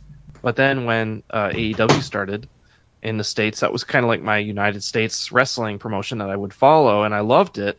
But I realized that I was so used to New Japan. Like, New Japan was the only pro wrestling that I knew. All these, like, promos and people talking a lot, you know, all these things that are happening outside of the ring. I'm like, whoa, this is a lot. And then I realized that, like, this is just, like, they're taking from the golden era of, like, American pro wrestling and, like, bringing it to the front, bringing it to the light. And it's actually been really cool because, like, I kind of keep up to date with, you know, the podcast and the news and everything. And I'll hear people talking about things that are happening in AEW that I did not even know were referencing things from like 20 or 30 years ago. Yeah. Which is kind of embarrassing that I don't know that. But then, like, I'll go back and I'll research it and I'll be like, holy shit, that was so cool. Like, and I'll, like, look at old matches and I'll, like, see, like, the storylines that they're kind of referencing and the people that they are. Like, this is so silly, but, like, you know, the frog splash is used by so many guys on the roster in AEW, and I was like, this is the coolest move ever. I wonder who came up with this.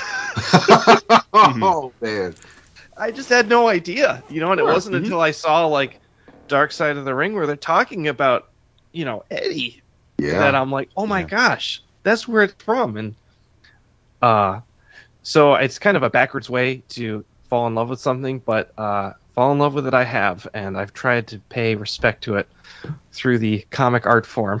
You did, dude. And I will say that, I mean, you know, for our listeners, our legion listening here, I'm sure a lot of them have already pre-ordered it because they love your work. But for those that are on the fence, like while I think if you are a professional wrestling fan, like, it's going to hit you in all the right ways, you know, I will say that, and I mean this sincerely, I don't think you need to be a Pro Graps fan to really enjoy Do a Power Bomb. Like, I think the book transcends the fact that it's about professional wrestling. Like, so I for those that are on the fence about it because you're like, well, I'm not really into wrestling, like give the book a try. I think it'll win you over either way.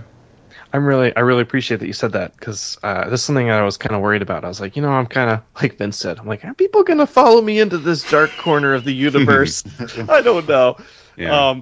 But just how, like, I don't feel like you had to enjoy metal to like Murder Falcon. I feel right, exactly. The same is true. Exactly. With Do a Powerbomb. Yeah, the story is still. I mean, it's still a heavy story. There's still moments there that I think, you know, if depending on your family situation or the people in your life that you care about, and you've gone through some things, and there's something, I think, regardless of wrestling aspect of it, I think there are things to a certain degree that are relatable in the story. So I think there are things that are going to connect to the reader regardless of their connection to wrestling.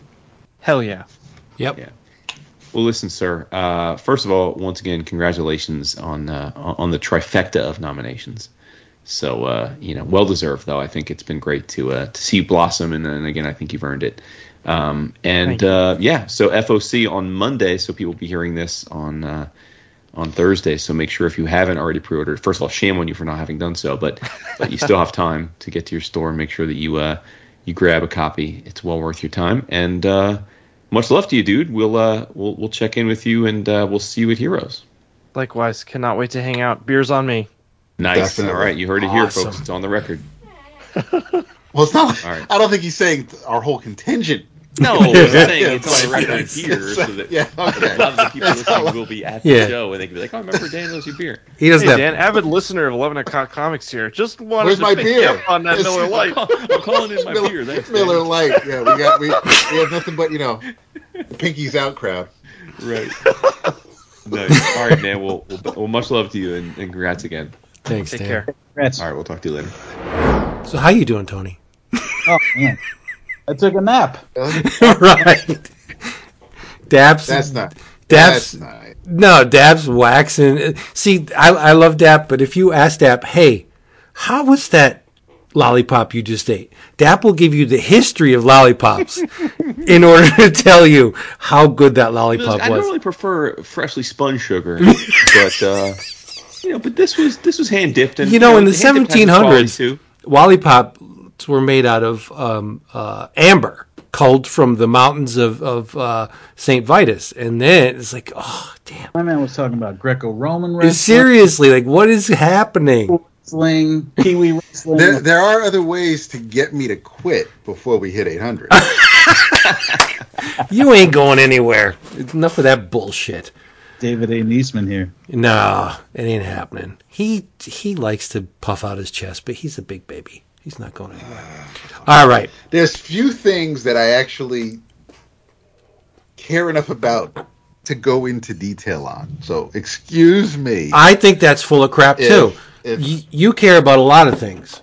I care about a lot of things. Yes. Yeah. But just because I care about a lot of things doesn't mean I want to share every little thing I know about a lot of those things. But you're a smart guy. I keep.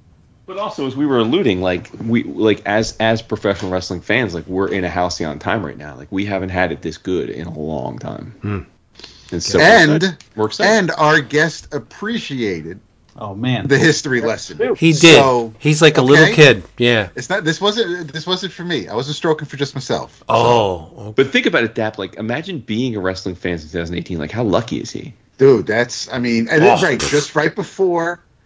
I mean, whatever he had available to him, and then AEW shows up, and then boom. I mean, that's not. Yeah, that's lightning in a bottle. He'll hate wrestling in like a decade because right. AEW and like I don't know, they'll wash out. They'll just burn themselves out. And the stories will be. Yeah, it happens. Me and Tony will just talk about the RZA while you guys go off. Dude, few things would make me happier than hearing you and Tony talk 20 minutes about RZA. All right. Well, I mean, the Eisner Knobs came out today. We had a plan before that. We did. Yeah, we did. I got shot the shit. But I think we have enough time to enact said plan. Okay. And what it was, it's a new feature. It's called the single shuffle. And what we did is we each picked a single issue and we foisted it upon the other two. Ooh. Yes. And we're going to talk about said single issues. Now, I'll tell you what I picked, and then it'll go around the table, and they can all tell you what they picked. For my choice, I selected from Image Comics the 71-74 Annual 22 by Ashley Wood and T.P. Louise. That was my pick. Dap, what did you select? I selected, which actually came out today. That's Tony. Jesus, I thought that was me for a second. I selected, which came out today from Image Comics. Fuck This Place, or that's the explicit cover. I Hate This Place. First issue by Kyle Starks and R.E.M. Topolin and Lee Loveridge.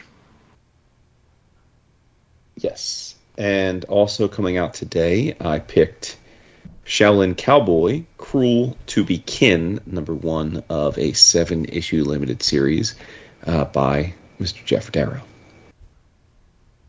Nice. Who wants to go first? Tony, have you read any of these? I read the Shaolin Cowboy, but I got the other two on Comixology, so I'll be reading along while you're talking about them. And all right, well, let's start with that one then, since you read that one. Yeah. Cool. So this is, I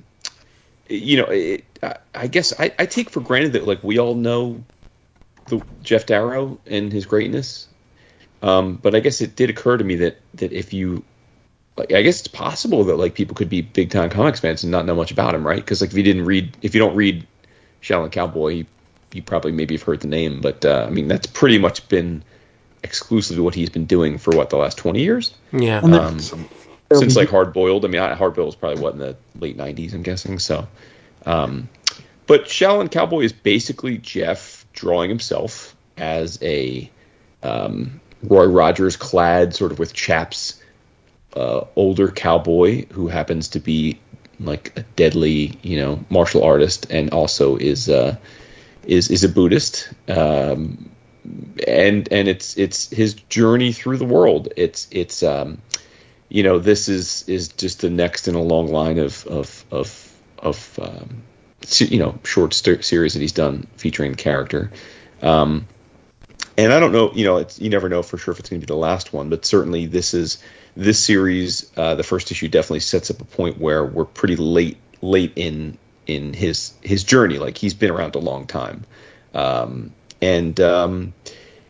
thing I'll say about this is that, because I've I'm pretty sure I've read all of every Shaolin Cowboy iteration, but I'd be surprised if I missed one. But like this to me, like even though it's written and drawn by Darrow, for me, and I don't want to speak for you two, but like you three rather, but I've always viewed this as being about the visuals, like in the sense that, and I think this issue for me was very much the same. Like I don't think the story is all that like tight or engaging, but I also don't think that's the point. Like the point of this is that Jeff wants to draw incredibly like unbelievably hyper detailed pages and ridiculously over the top and engaging action sequences, and he wants to intersperse his personal loves of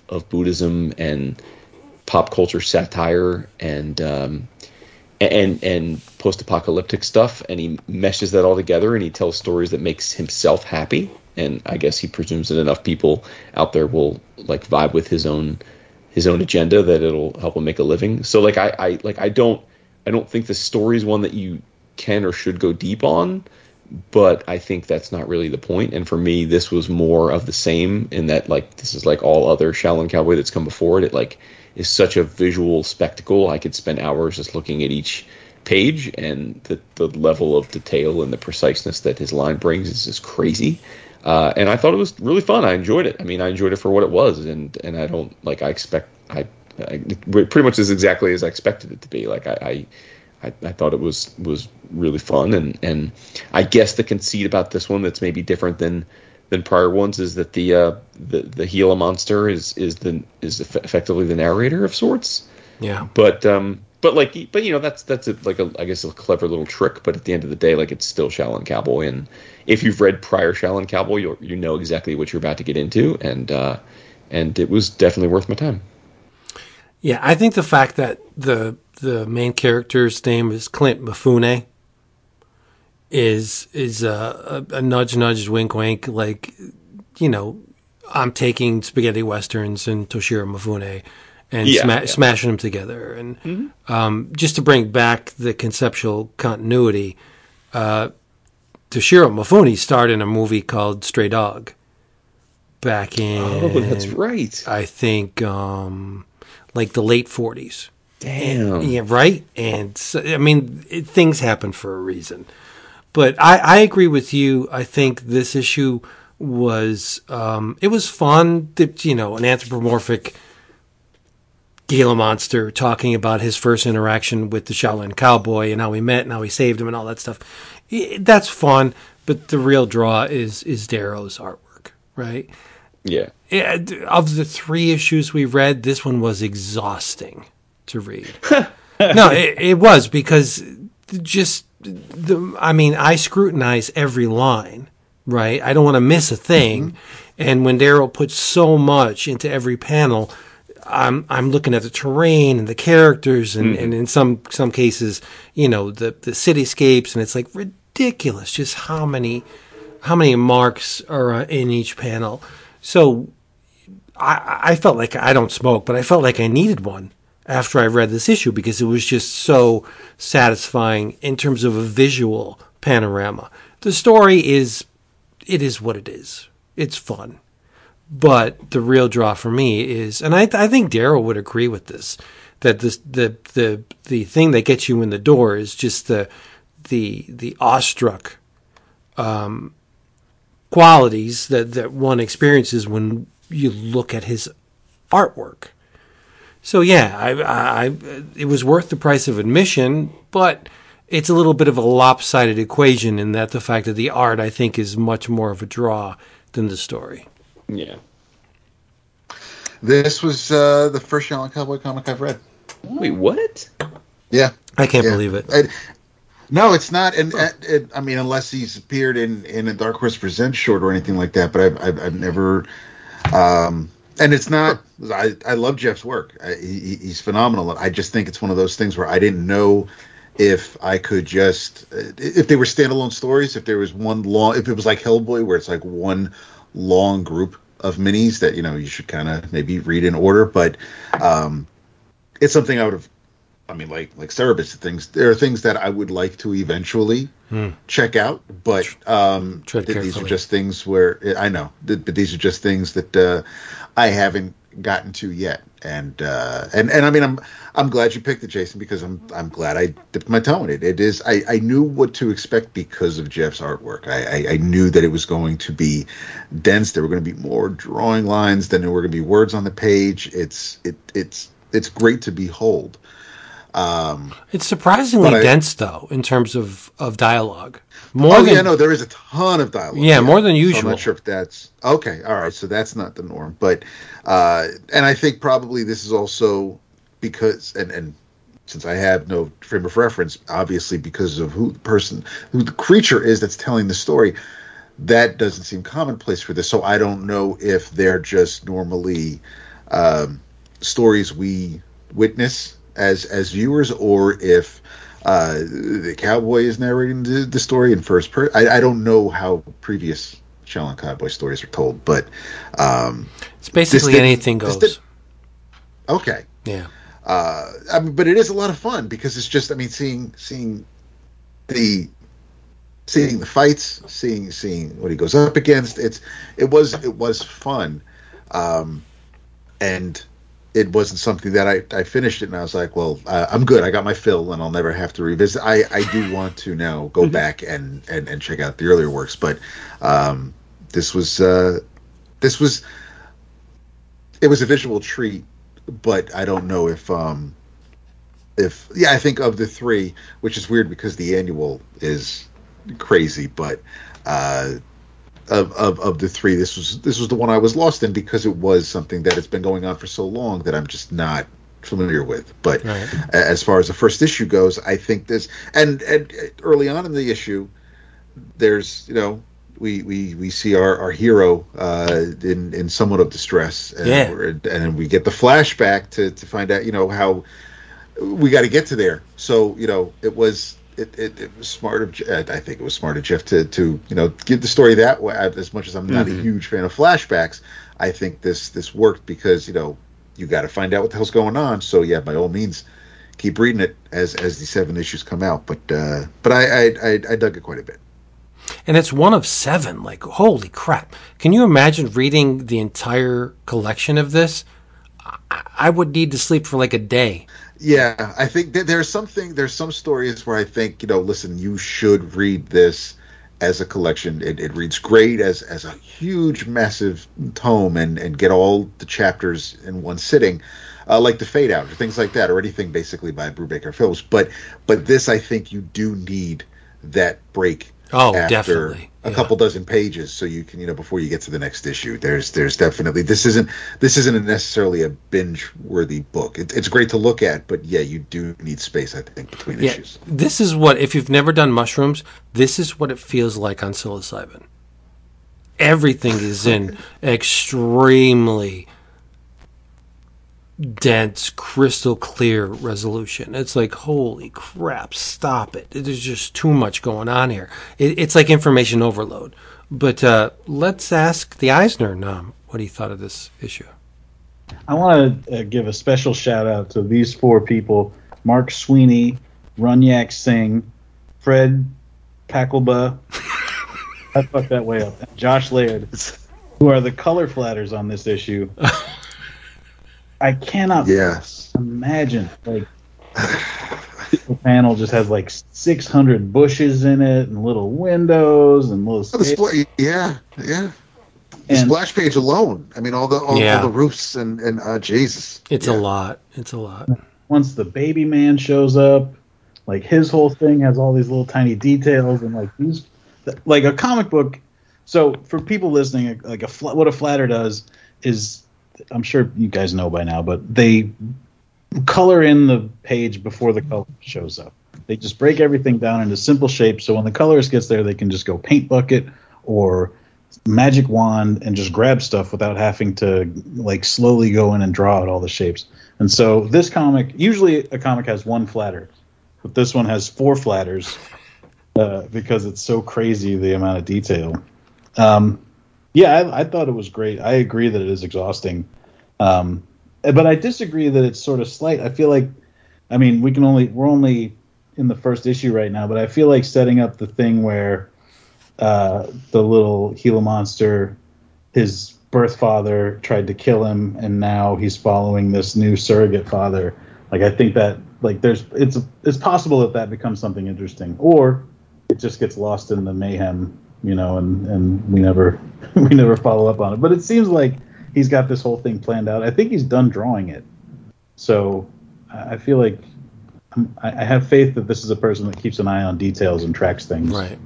And there is something conceptually rich about an offspring consuming the parent.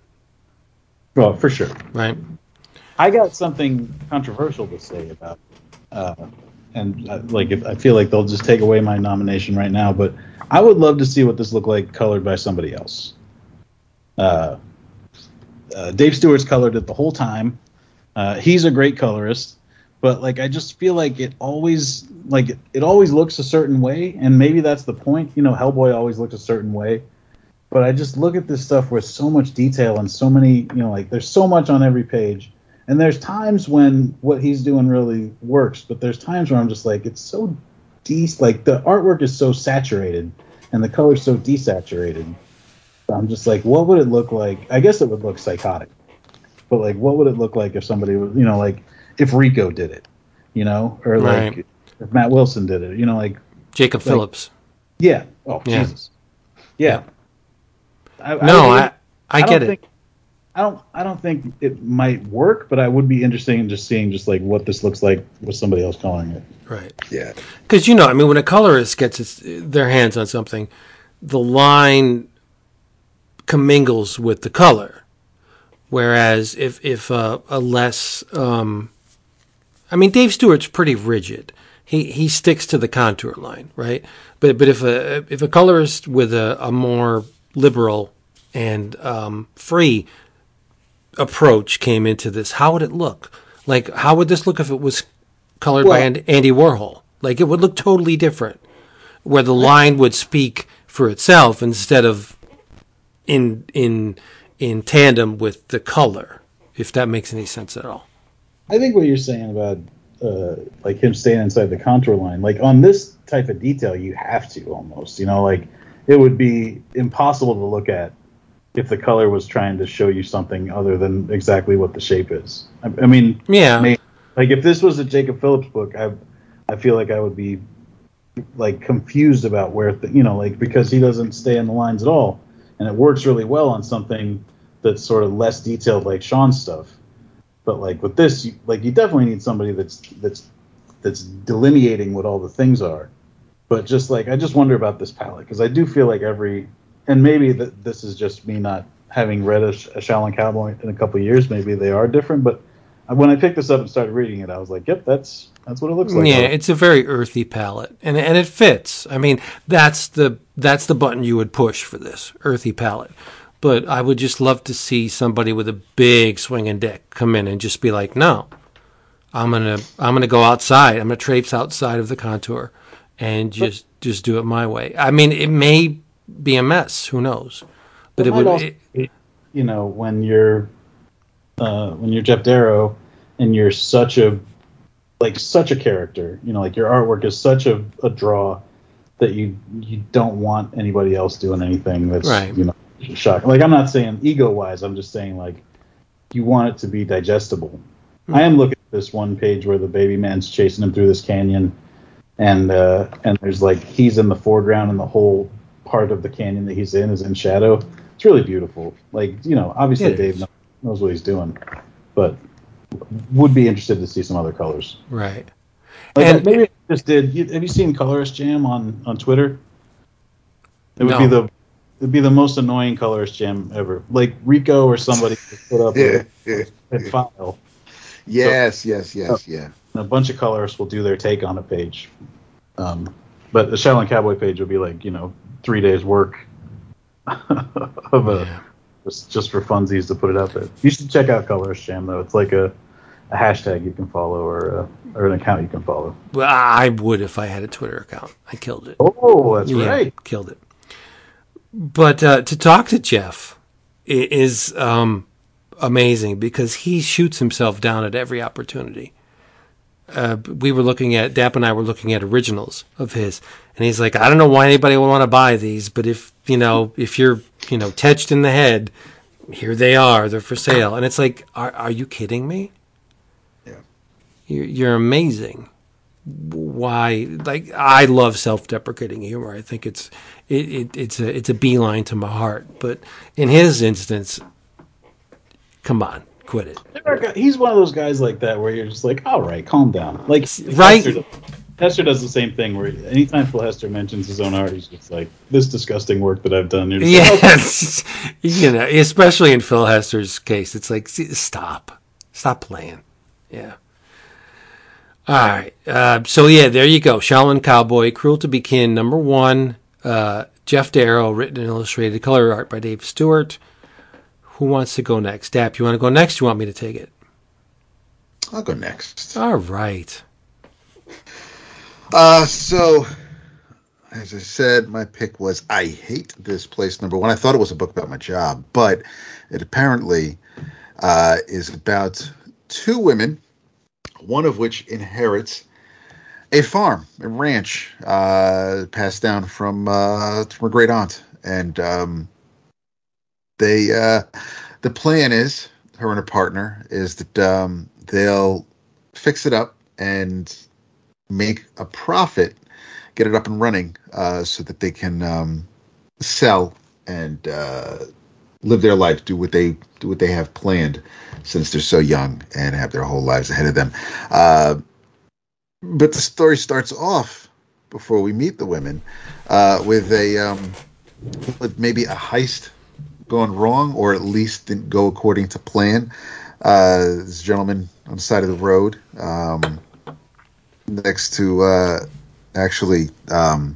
two people on the side of the road with waiting for their accomplice, and their accomplice shows up and says that pulls a gun on them, saying that he's going to take their cut too. I'm just going to take it all now. So they figured something like this was going to happen. Tell the guy, well, we buried the money. And, so we're all just going to go home. We're going to sleep on it. Cooler heads will prevail in the morning, and then we'll meet up and we'll split the money and go about our business and never have to see each other again. And the guy's like, yeah, I don't think that's really going to work for me. So he kills one of the guys, and before he can have the other guy tell him take him to where the money is, Skullcap gets his head torn in half, and his body absconded into the trees in the woods. Homeboy hightails it out of there, and that's when we meet the stars of the book, and they move in. They get to the house. They're checking the place out. We have basically Gabby is the niece. She's the one who she inherits it, and Trudy's a little apprehensive about the whole thing, but she goes along with it because they love each other. And they find they find a room, not quite a panic room, but a very narrow room that seems to be soundproofed, lined with video cassettes and a TV and a VCR at the end of the room, and they have the entire series collection of The Facts of Life. They have no idea why the hell all these videos are here. No idea why this room exists. Things just seem a little weird about the house, because maybe Auntie was a little not wrapped all that tight. Gabby hears a noise. The cows are freaking out. Gabby gets touched in the back of her neck, comes to, when you turn the page, in the middle of of railroad tracks with her foot stuck between the slats, and that's when things get a little crazy at that point. They find one of the videos they find was her aunt saying, basically apologizing for putting whoever is viewing this in the situation the viewers are now in. There is no escaping this house. Do not let the ghost touch you. Never go into the woods. And if you see the horned man, you run. You run as far and as fast as you can. There's a ghost who lives in the house by the name of Bodhi. Don't leave anything around that Bodhi can use to write with. Markers, lipstick, anything. He'll write on walls, he'll write on mirrors, wherever he can write on to let you know he's there. He'll write on. But they still want to listen. They're going to make this work. This is what they got to do. They still have a plan. Instead of just hightailing it out of there, they're going to see it through. As much as Trudy does want to leave, but they had hired some ranch hands and a manager to help get the farm running, and so we have Garth, we have Big Mike and Ramon to work the land, but then there's also Adrian who shows up, and Adrian turns out happens to be the dude from the first couple of pages who turned on his partners. So there's got to be a reason why he's here, and he's going to add his fun into the mix. But this was a really, really enjoyable first issue for me. I dug this a lot. It came out today, so hopefully anybody who listened to this has read this before. I just got into it, but it is a I like Starks a lot. I like his work. I really think that and he's worked with some fantastic artists when he's not drawing the books themselves, including even on Rick and Morty. But this was just this was a lot of fun. I like the characters. I kind of feel a little bit for Gabby and Trudy. I know what it's like to live somewhere that you really don't want to be, and it's not a little empathetic to what their plight may be, but this was a really solid first issue. I felt I dug it a lot. I'm glad I took a chance on it, and I'm looking forward to more. But what do you guys think? Yeah, I got to be honest. When I started this issue, I'm like, oh Jesus. Dap picked an LGBTQ plus thing. It's like, what? That wasn't my intention. I know that they were, but yeah. But they're a female couple, one of which is black. I'm like, Jesus, Dap, what did you do? God, I gotta read this thing. But if I had to give an award for the best single shuffle, it would be to Dap, because I like this issue the best out of the three issues that we read. I thought this issue was phenomenal because it's speaking my language. Now, the ranch may be named Rutherford Ranch, but it's really Skinwalker Ranch. And if you travel in the same paranormal circles as I do, you know the Skinwalker Ranch is a place where UFO activity, weird electromagnetic occurrences, ghosts, the Skinwalker itself, for which the ranch is named, is a Native American magician that can don the form of an animal. And that all of that is in here. And I was like, holy shit. Like, I prejudged this issue going in, like, severely. Because I'm like, oh boy, lesbian couple gets a ranch. Here we go. And but I couldn't be farther from the truth. Like, this issue was amazing. You know, because you got a robbery with an asshole named Frank Renda who, if not one, would have killed two of his partners just to get the money. But guess what? The money's hidden on the Rutherford Ranch, a place where weird shit happens with ghosts and stuff. If there was a checklist of stuff I look for in comics, this issue would have checked off a bunch of them. Like, I love this issue.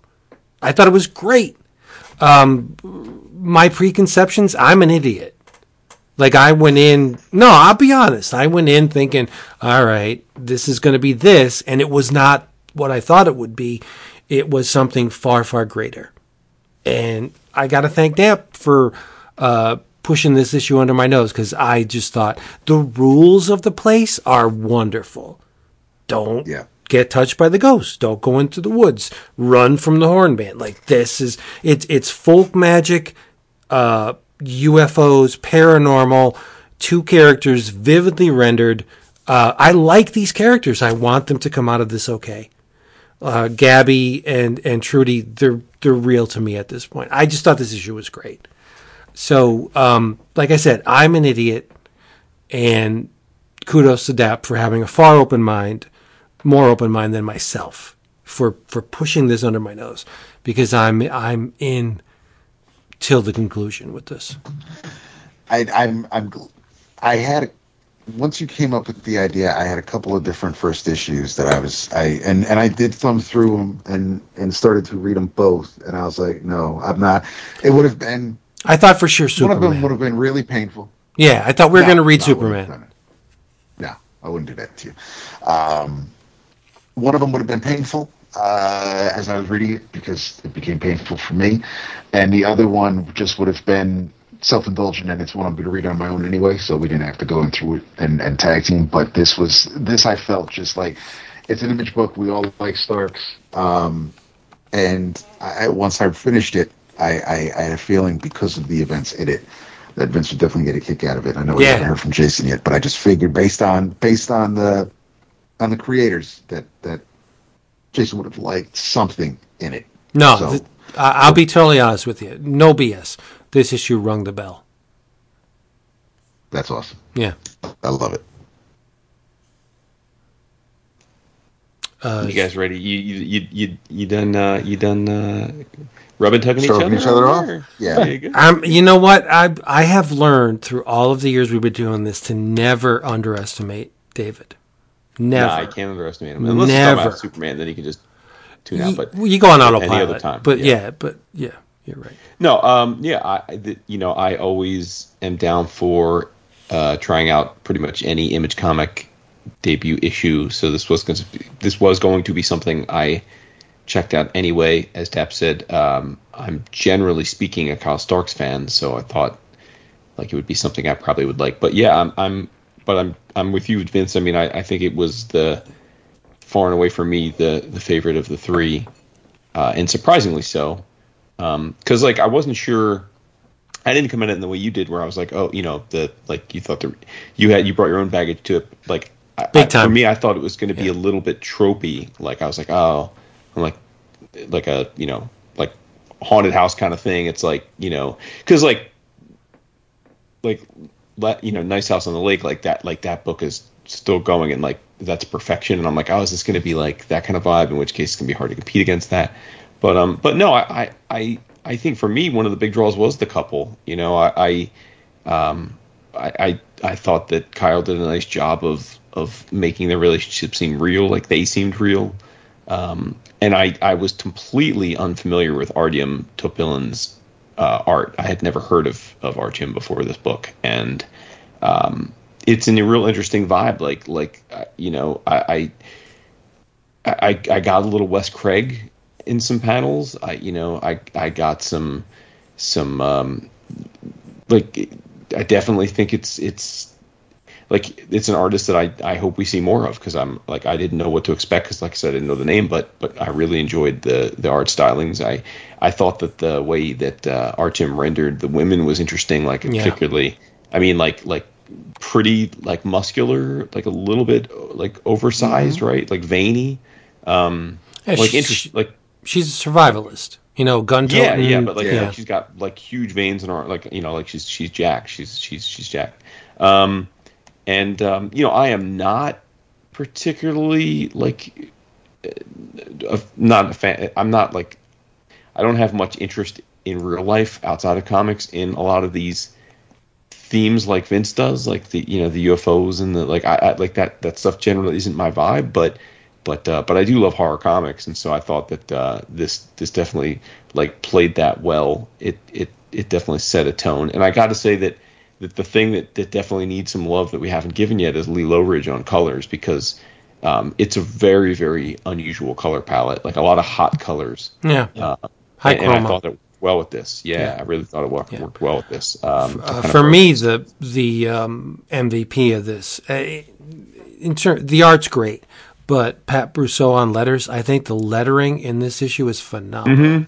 Yeah. Do you think he's doing the sound effects, or do you think that's RT? I assumed it was RTM, but I don't know. I mean, they look integrated. Yeah. Yeah. Yeah, I would think it was Artyom. Yeah, Because they're great, and then the color on them is great too. I would imagine that's Lee. But I was going to bring up Lee too. I thought he did a great job on Yes. this. Like it looks beautiful. agreed. But Pat's lettering, I mean, it's a clean, earthy, homespun hand lettering font that does. I mean, it's not overworked. It's not out of the can. It's just a natural, organic way of presenting the text, and I think this is my favorite kind of lettering, when it's just you know, not by the numbers at all, but it's a homegrown lettering style that I think there's a lot of the emotional quotient, I guess, to be Jason inside of this lettering style. It just works for me, and it's indie. Well, just the line art too. Like, you know, like there's a rough hewn sort of like G style to the lines, and so you don't want the letters to be too slick and sharp looking. I mean, I never really want letters to be too slick and sharp looking, but especially if you're doing like a, you know, like a Paul Pope Heron school guy like this, where you see a lot of lines. Yeah, I'm just big winner. So as much as I love the issue that I told everybody to read, I think DAP wins the prize, the best of show. Good going, DAP.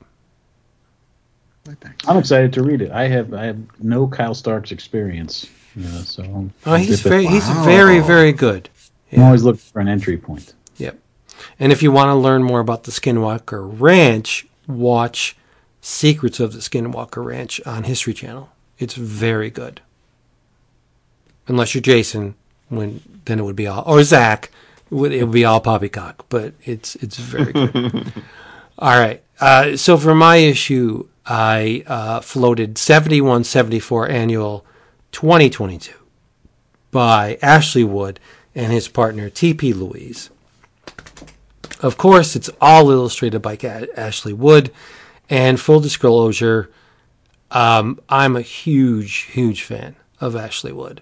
If I had a laundry list of all-time favorite illustrators, Ashley Wood would be on that list pretty close to the top. I think every mark the guy makes is just phenomenal. But again, some secrets. A lot of this material was previously published in the AWR anthology. That's the Ashley Wood Reader that he publishes himself through his Underverse company and other places. This issue is basically a repackaging of Louise and Wood's work for a different audience, one that may be new to his stuff, what with Image recently repackaging Zombies versus Robots. So this stuff has existed in some form before. And I hate to say this, but the annual is basically a catalog for Ashley Wood's extended universe.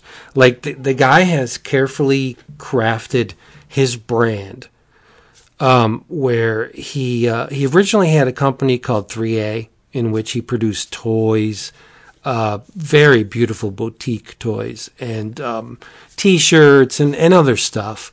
But 3A has transformed into Underverse. That's his new thing, where you can get all of the stuff that he previously made, like pins and I mean, he knows how to market himself, and I think he's one of the more successful guys at doing so. But like I said, his entire Ashley Wood universe is connected.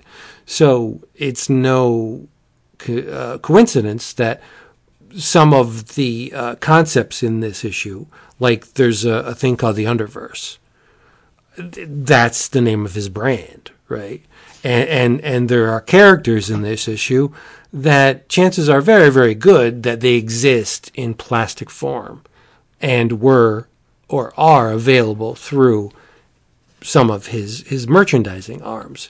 So, yeah, the art's phenomenal, but all of the characters in this issue, they're merchandise, right? I'm not going to lie. The top level is Astro Lad. I got to give credit to the inspiration, which is Astro Boy. But Wood's character's Astro Lad, ASHTRO. So you got to say it with a little bit of spit in your mouth, Astro Lad. And this character is imprisoned and freed from the Underverse. And so you got Astro Lad, you got Castro. They're all variations on Astro Boy and Haltro, Bomba Boss, Rocket Commando. Like, he has made figures of all of these characters previous to this issue. So, again, like I said, it's basically a catalog of all of Ashley Wood's IP, right? There's Hannah, the Lastronaut. She's a lass and an astronaut. So you just jam those two words together and you come up with Lastronaut. Like, that's, to me, that's brilliant, right? But so pull back a little bit and look at this issue and you say, what is it about? It's about the creative process. How artists are driven, inspired by their muse. And the muses have a huge presence in this issue. Like Astro Lad fights for the remaining muses. There's an evil entity called WOM that is the wave of mechanical mutilation. And they genuflect at the altar of the great graphics card. And they have a crusade to kill all of the muses, destroy them, kill inspiration, eradicate hope. And it's the Astro Lad and his compatriots that try to save the muses and make sure that they persist because creativity would die. It's all a big to-do about just presenting beautiful art. Am I wrong in that fact? Like, Ashley Wood is really at the top of the heap when it comes to illustrating. Like, I don't think there's too many guys that rival him in terms of mark making. The guy is incredible. Everything he does is with great flourish. Like, his art is just, to me, it is what I want to see when I buy art. And I don't know how you guys feel, but I think the guy is divine. He is godlike, in my opinion. But, you get other Ashley Wood IP like World War Robot. He has a story where Jesus Christ is a foul-mouthed, roided-out extinguisher of evil. There's another character called Le Mort 13 that originally appeared in Ashley Wood's anthology called Daring Adventure, and that's D', Daring Adventure. The dude was a magician, and he was so good at what he did that he attracted the attention of this other magical group that, they asked him to join their ranks, and he's like, nah, I don't think so. So they waited till he was in the astral plane, and they attacked him with 13 magical swords, which didn't work.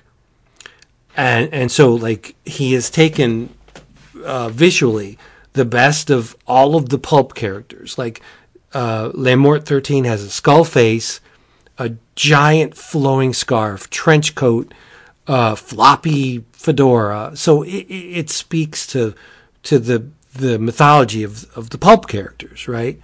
But it's just an excuse for Ashley Wood to do what he does best, and that's make drawings.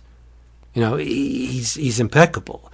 There are some illustrations in this book where it's like, this man cannot be human. There's just no way.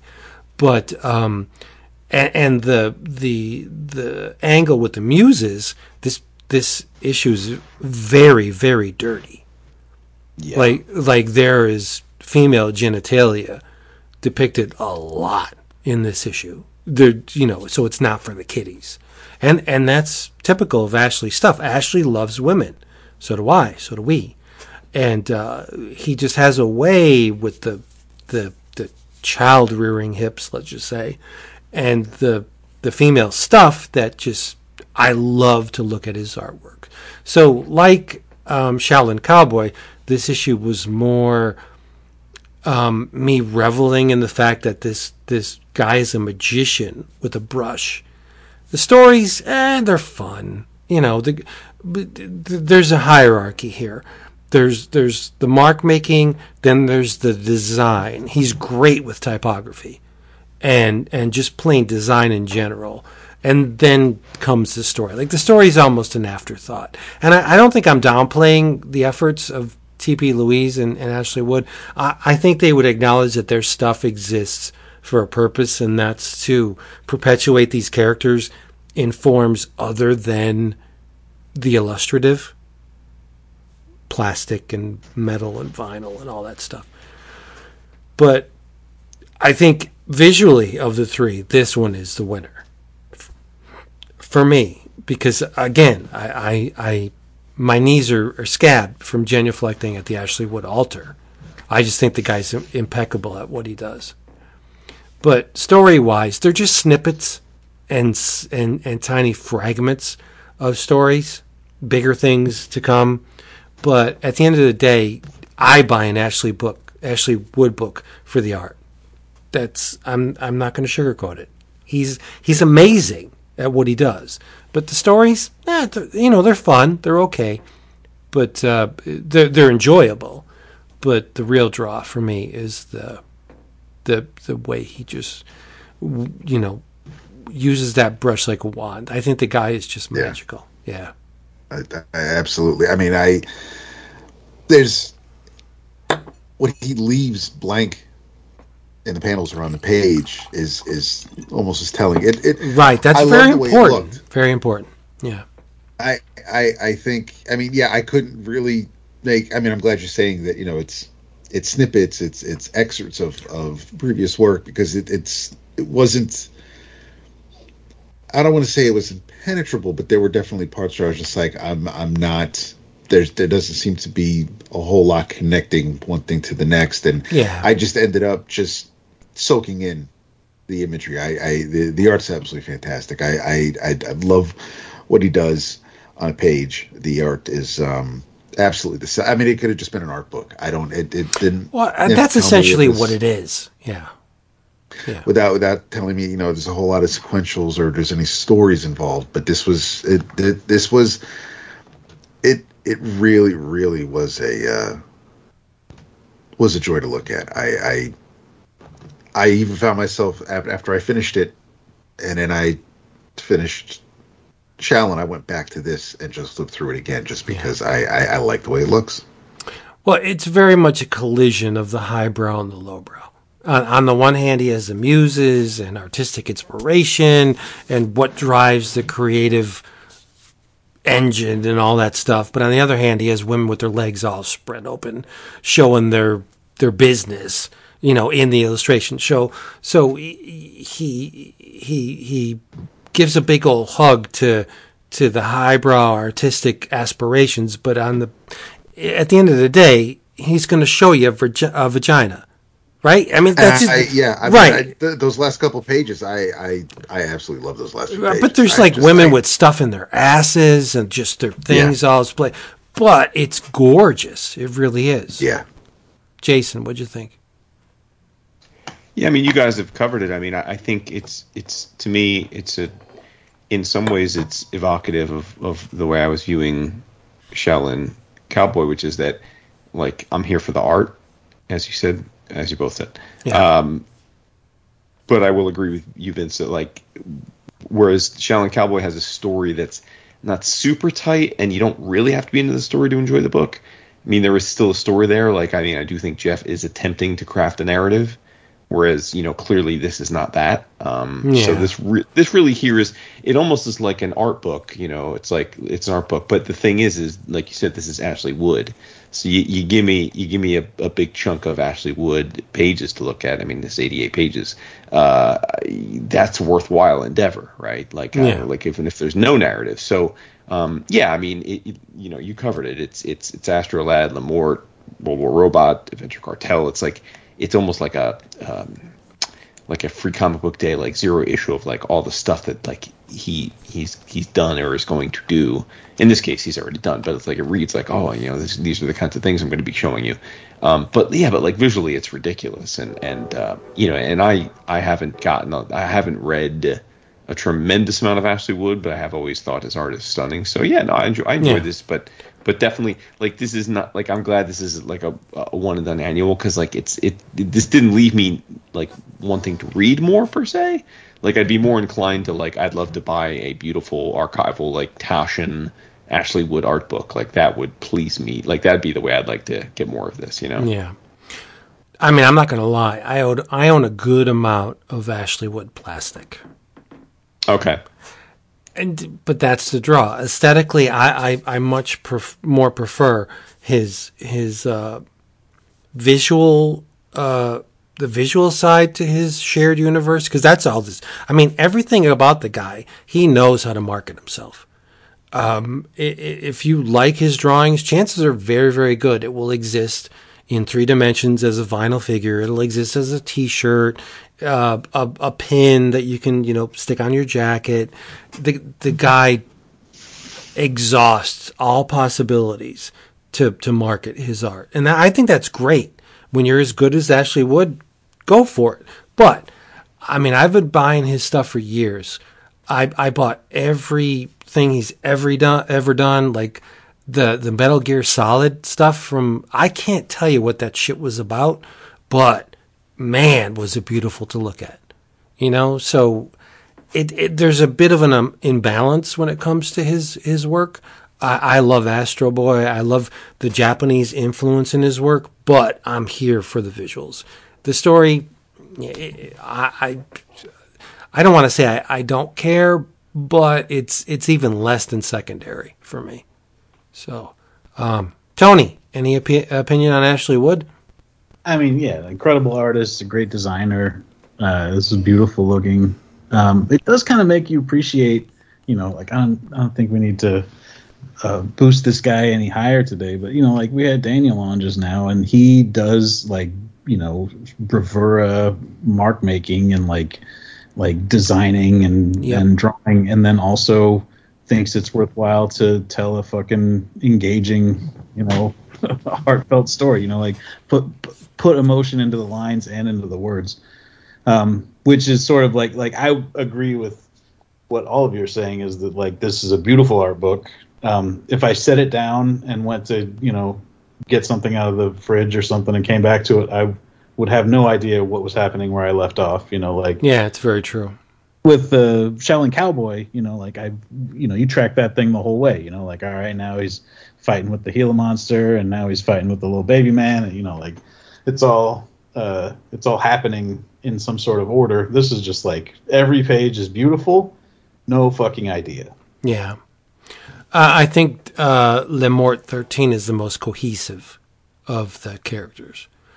Too, like is the Barbarian Jesus something that he's done like a longer stretch on, or is that just a short story?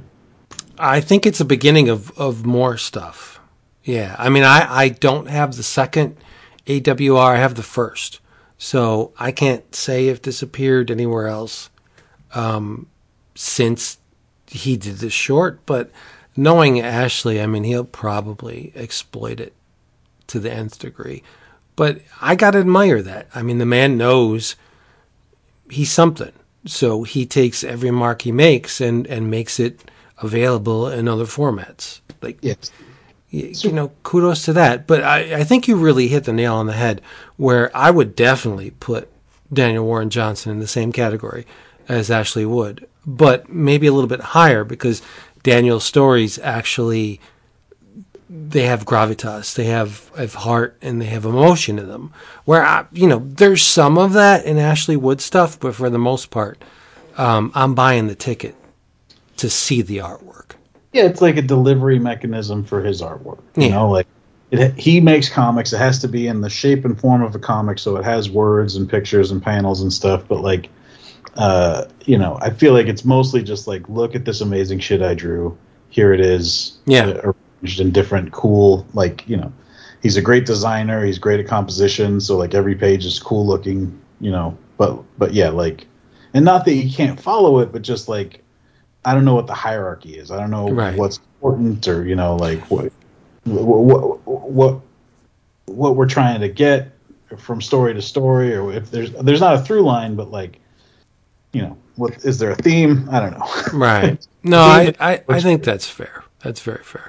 I wouldn't put Daniel and him in the same category. I feel like Daniel does like he said it on when we were talking to him today. Like, he sits down, he writes the whole thing first. This definitely looks to me like somebody that draws it, and then just goes like, all right, and then he said, what's he say? Yeah, no, what I meant by put them in the same category is they're great at mark making. Yeah. But I think Daniel has the extra something that propels him above Ashley Wood in the sense that his stories actually mean something. But I don't think that's fair. His stories have the potential to resonate with a far greater group of people than somebody coming to Ashley Wood who is a fan of Astro Boy, just looking at this homage to Astro Boy thinking, man, this is beautiful, but there's not a whole lot to chew on here. It's like art book, vinyl toy, designer, and that sort. Like, that seems like that's the intended audience for this, and that's like a huge audience. And I didn't mean to compare the two to make one sound like good and one sound bad. I'm just saying like they're different things.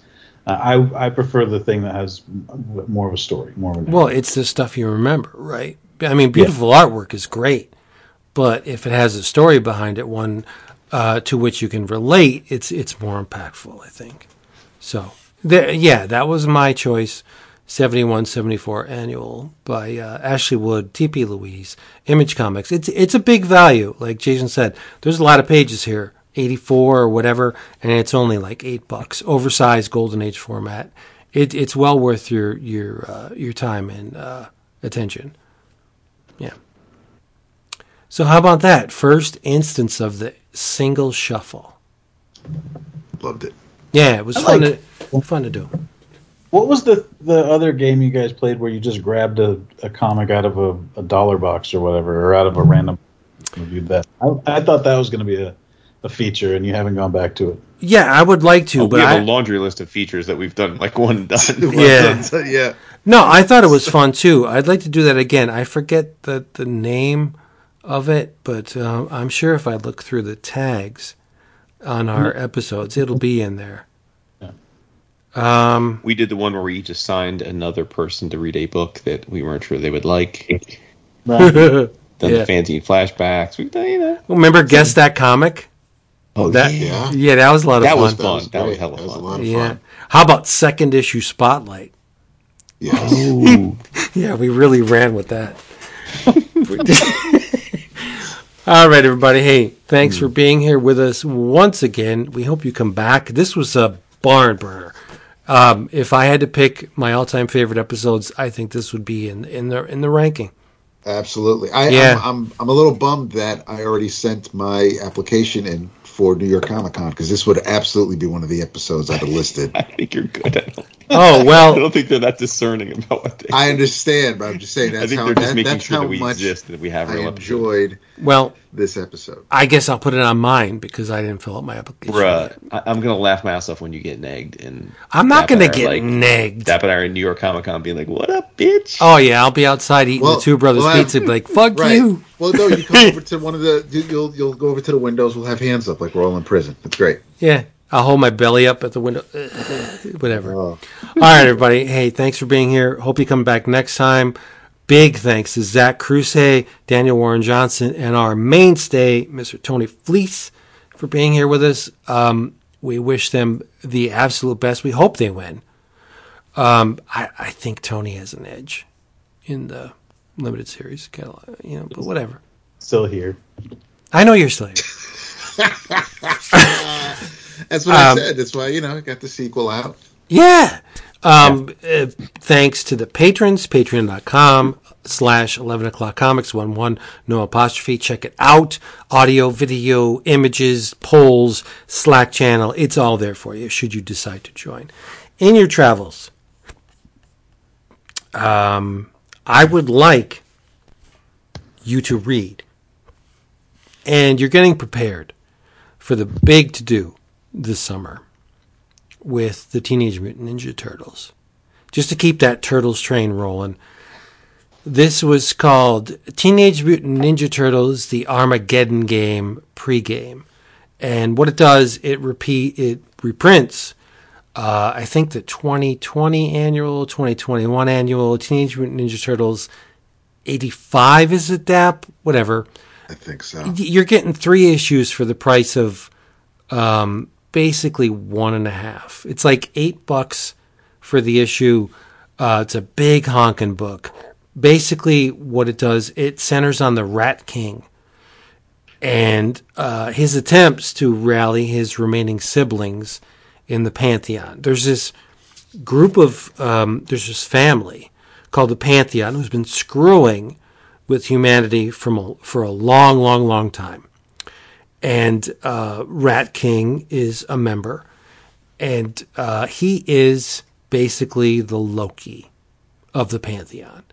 He can manipulate time and space and make you forget things or put ideas in your head. He can transmogrify into other shapes on a whim. He's basically the emissary of chaos.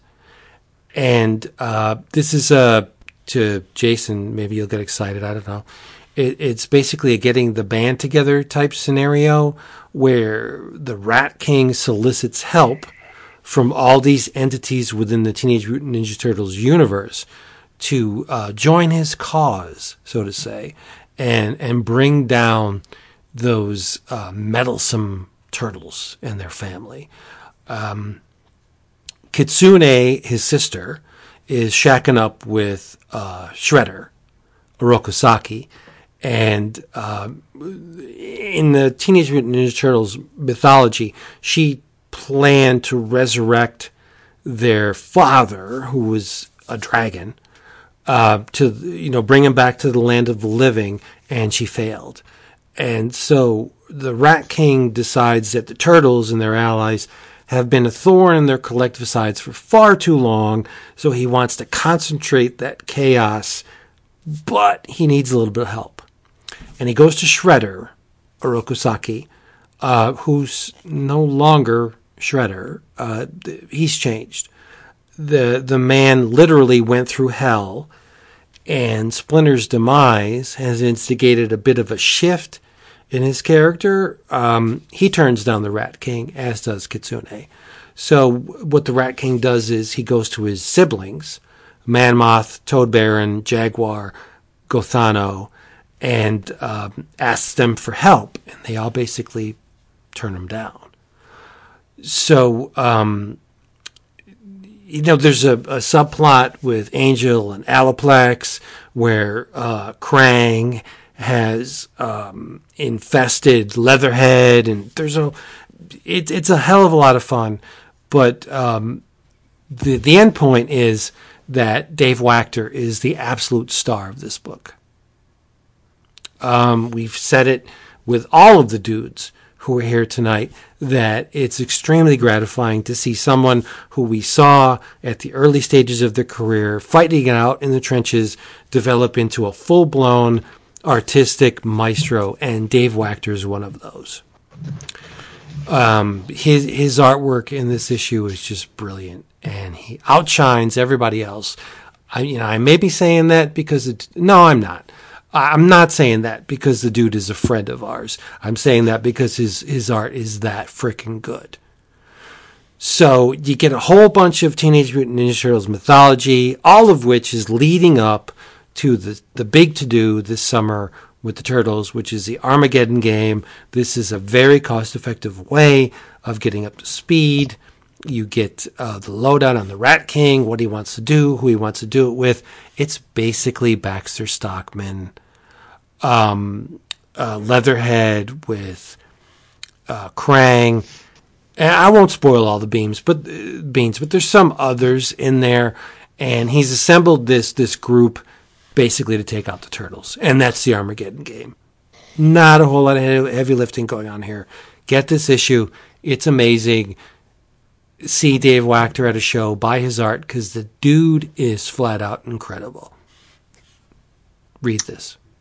Dave Wachter, the first artist I ever wrote for. Wow. Yeah. On what? We did. You remember this? Years ago, we did this book called "Tell Them Johnny Watt Is Here." That was a porno. Oh, right. Yeah, that was the first time. 15 years ago. Yeah. Before that, I had only written for myself. But yeah. My lifetime. Yeah. Yeah. Yeah, Dave. Good for you because Dave's amazing. I got an eye. Yeah. I can spot people that are great and within my grasp. Yes. Well, maybe not so much now. Not now. No. Dave he's elevated. He's leveled up tremendous. I'm not squashing what you guys did, but that was 15 years ago. Yeah. Dave has leveled up considerably since then, and he's a force of nature now. I feel like I could get him. I bet you could. Yeah.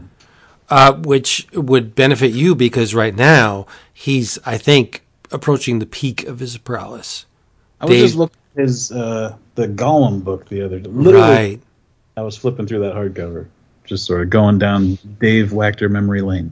Yep. He's just phenomenal. So pick this up if you want to be in on the Armageddon game. Chances are very good. Dap and I will talk about it in upcoming episodes.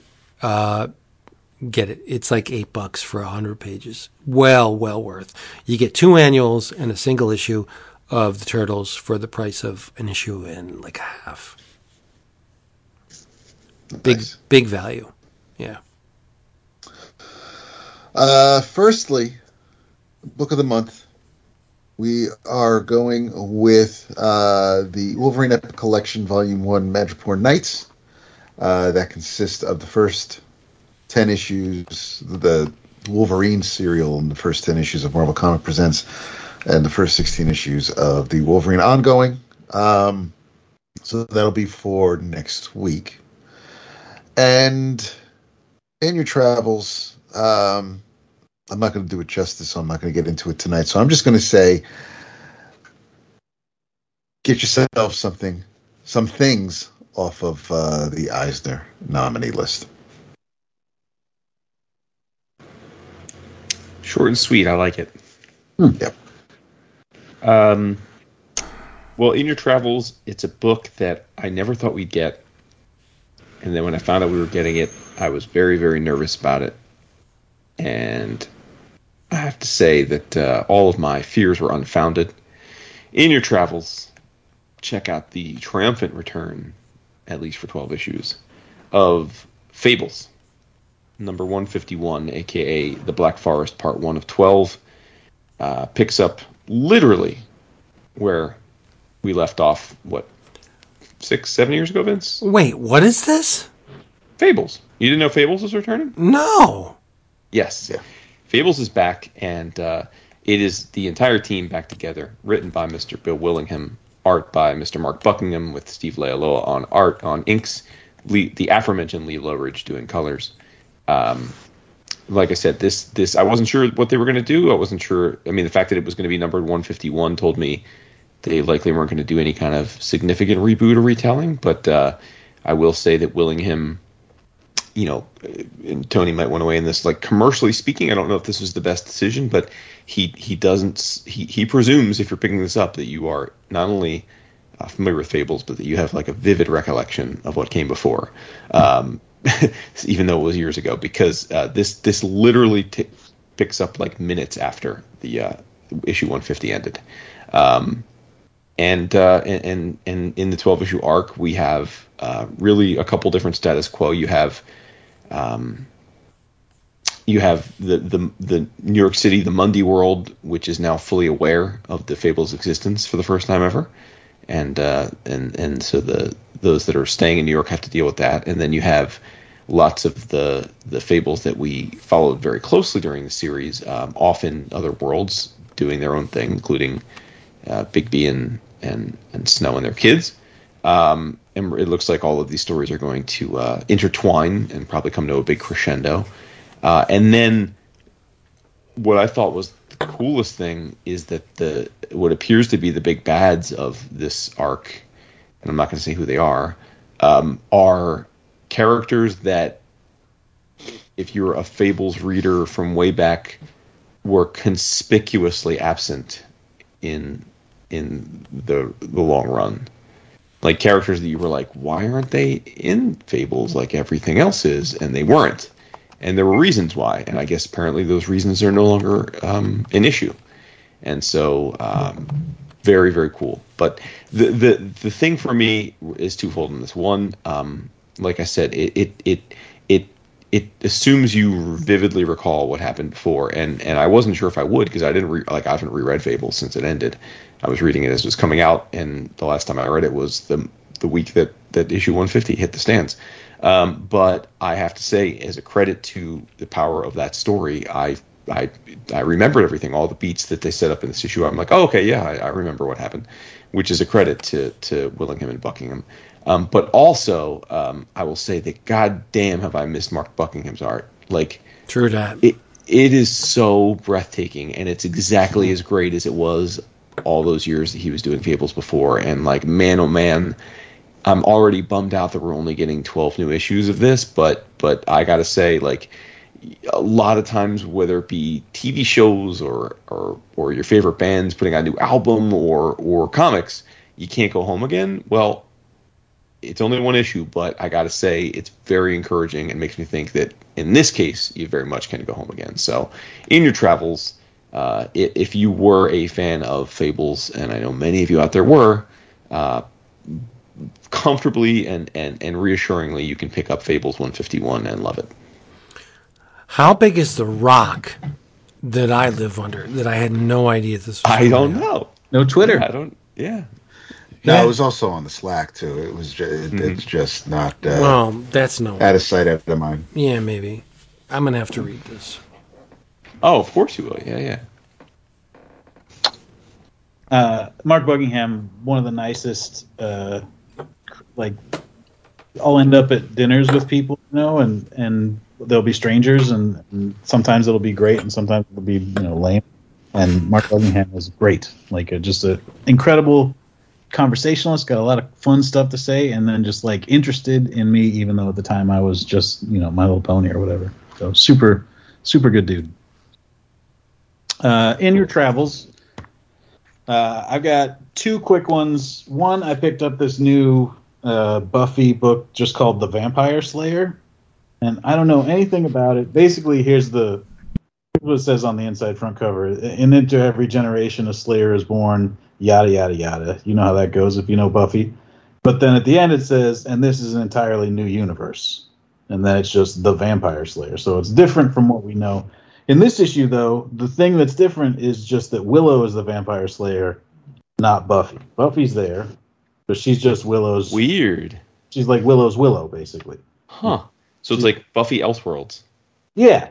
And I don't know if issue 2 is going to be somebody else as the Slayer, or if we're just going to keep going with this. The voices of the characters are great. Like, they're spot on.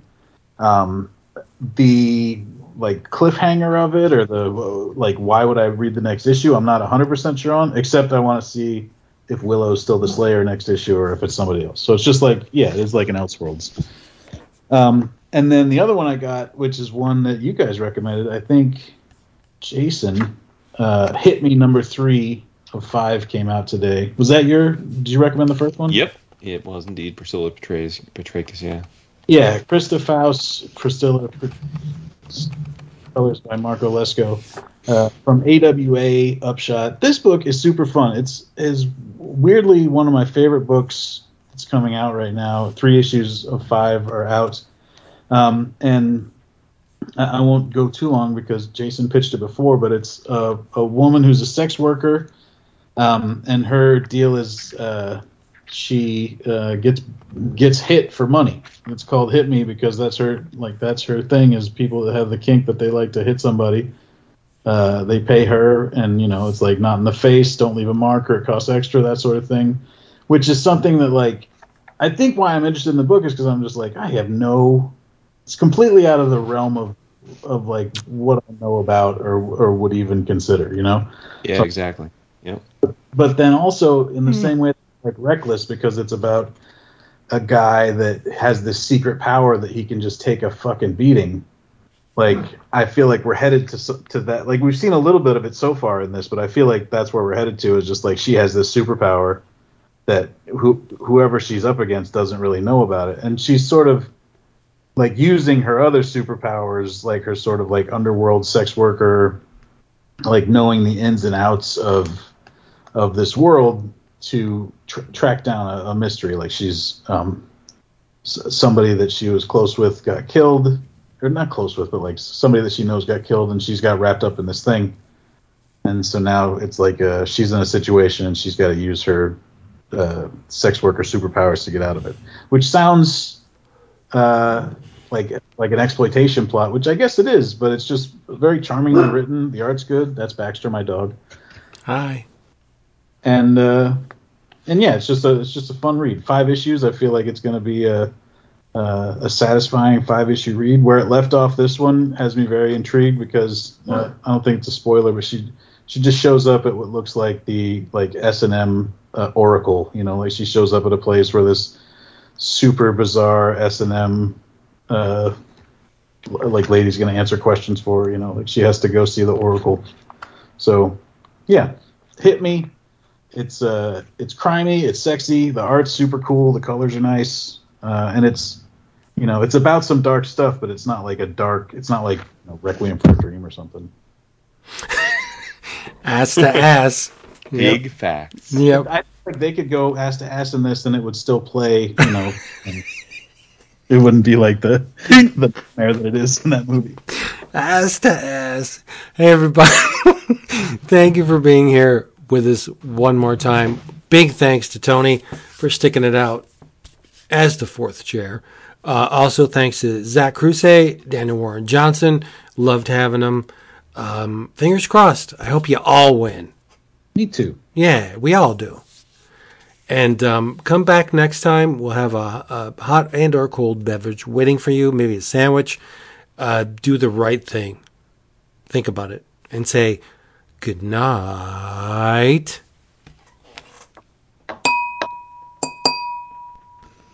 That's like a funeral dirge. I'm sorry.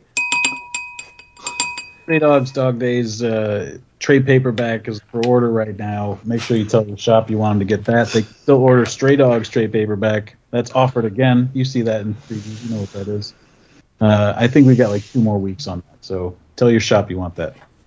Damn straight. Nice. We'd like to thank Ashley Wood for being here with us this time around. Time Shopper on its way. Yeah, that's right. Time Shopper's on a boat.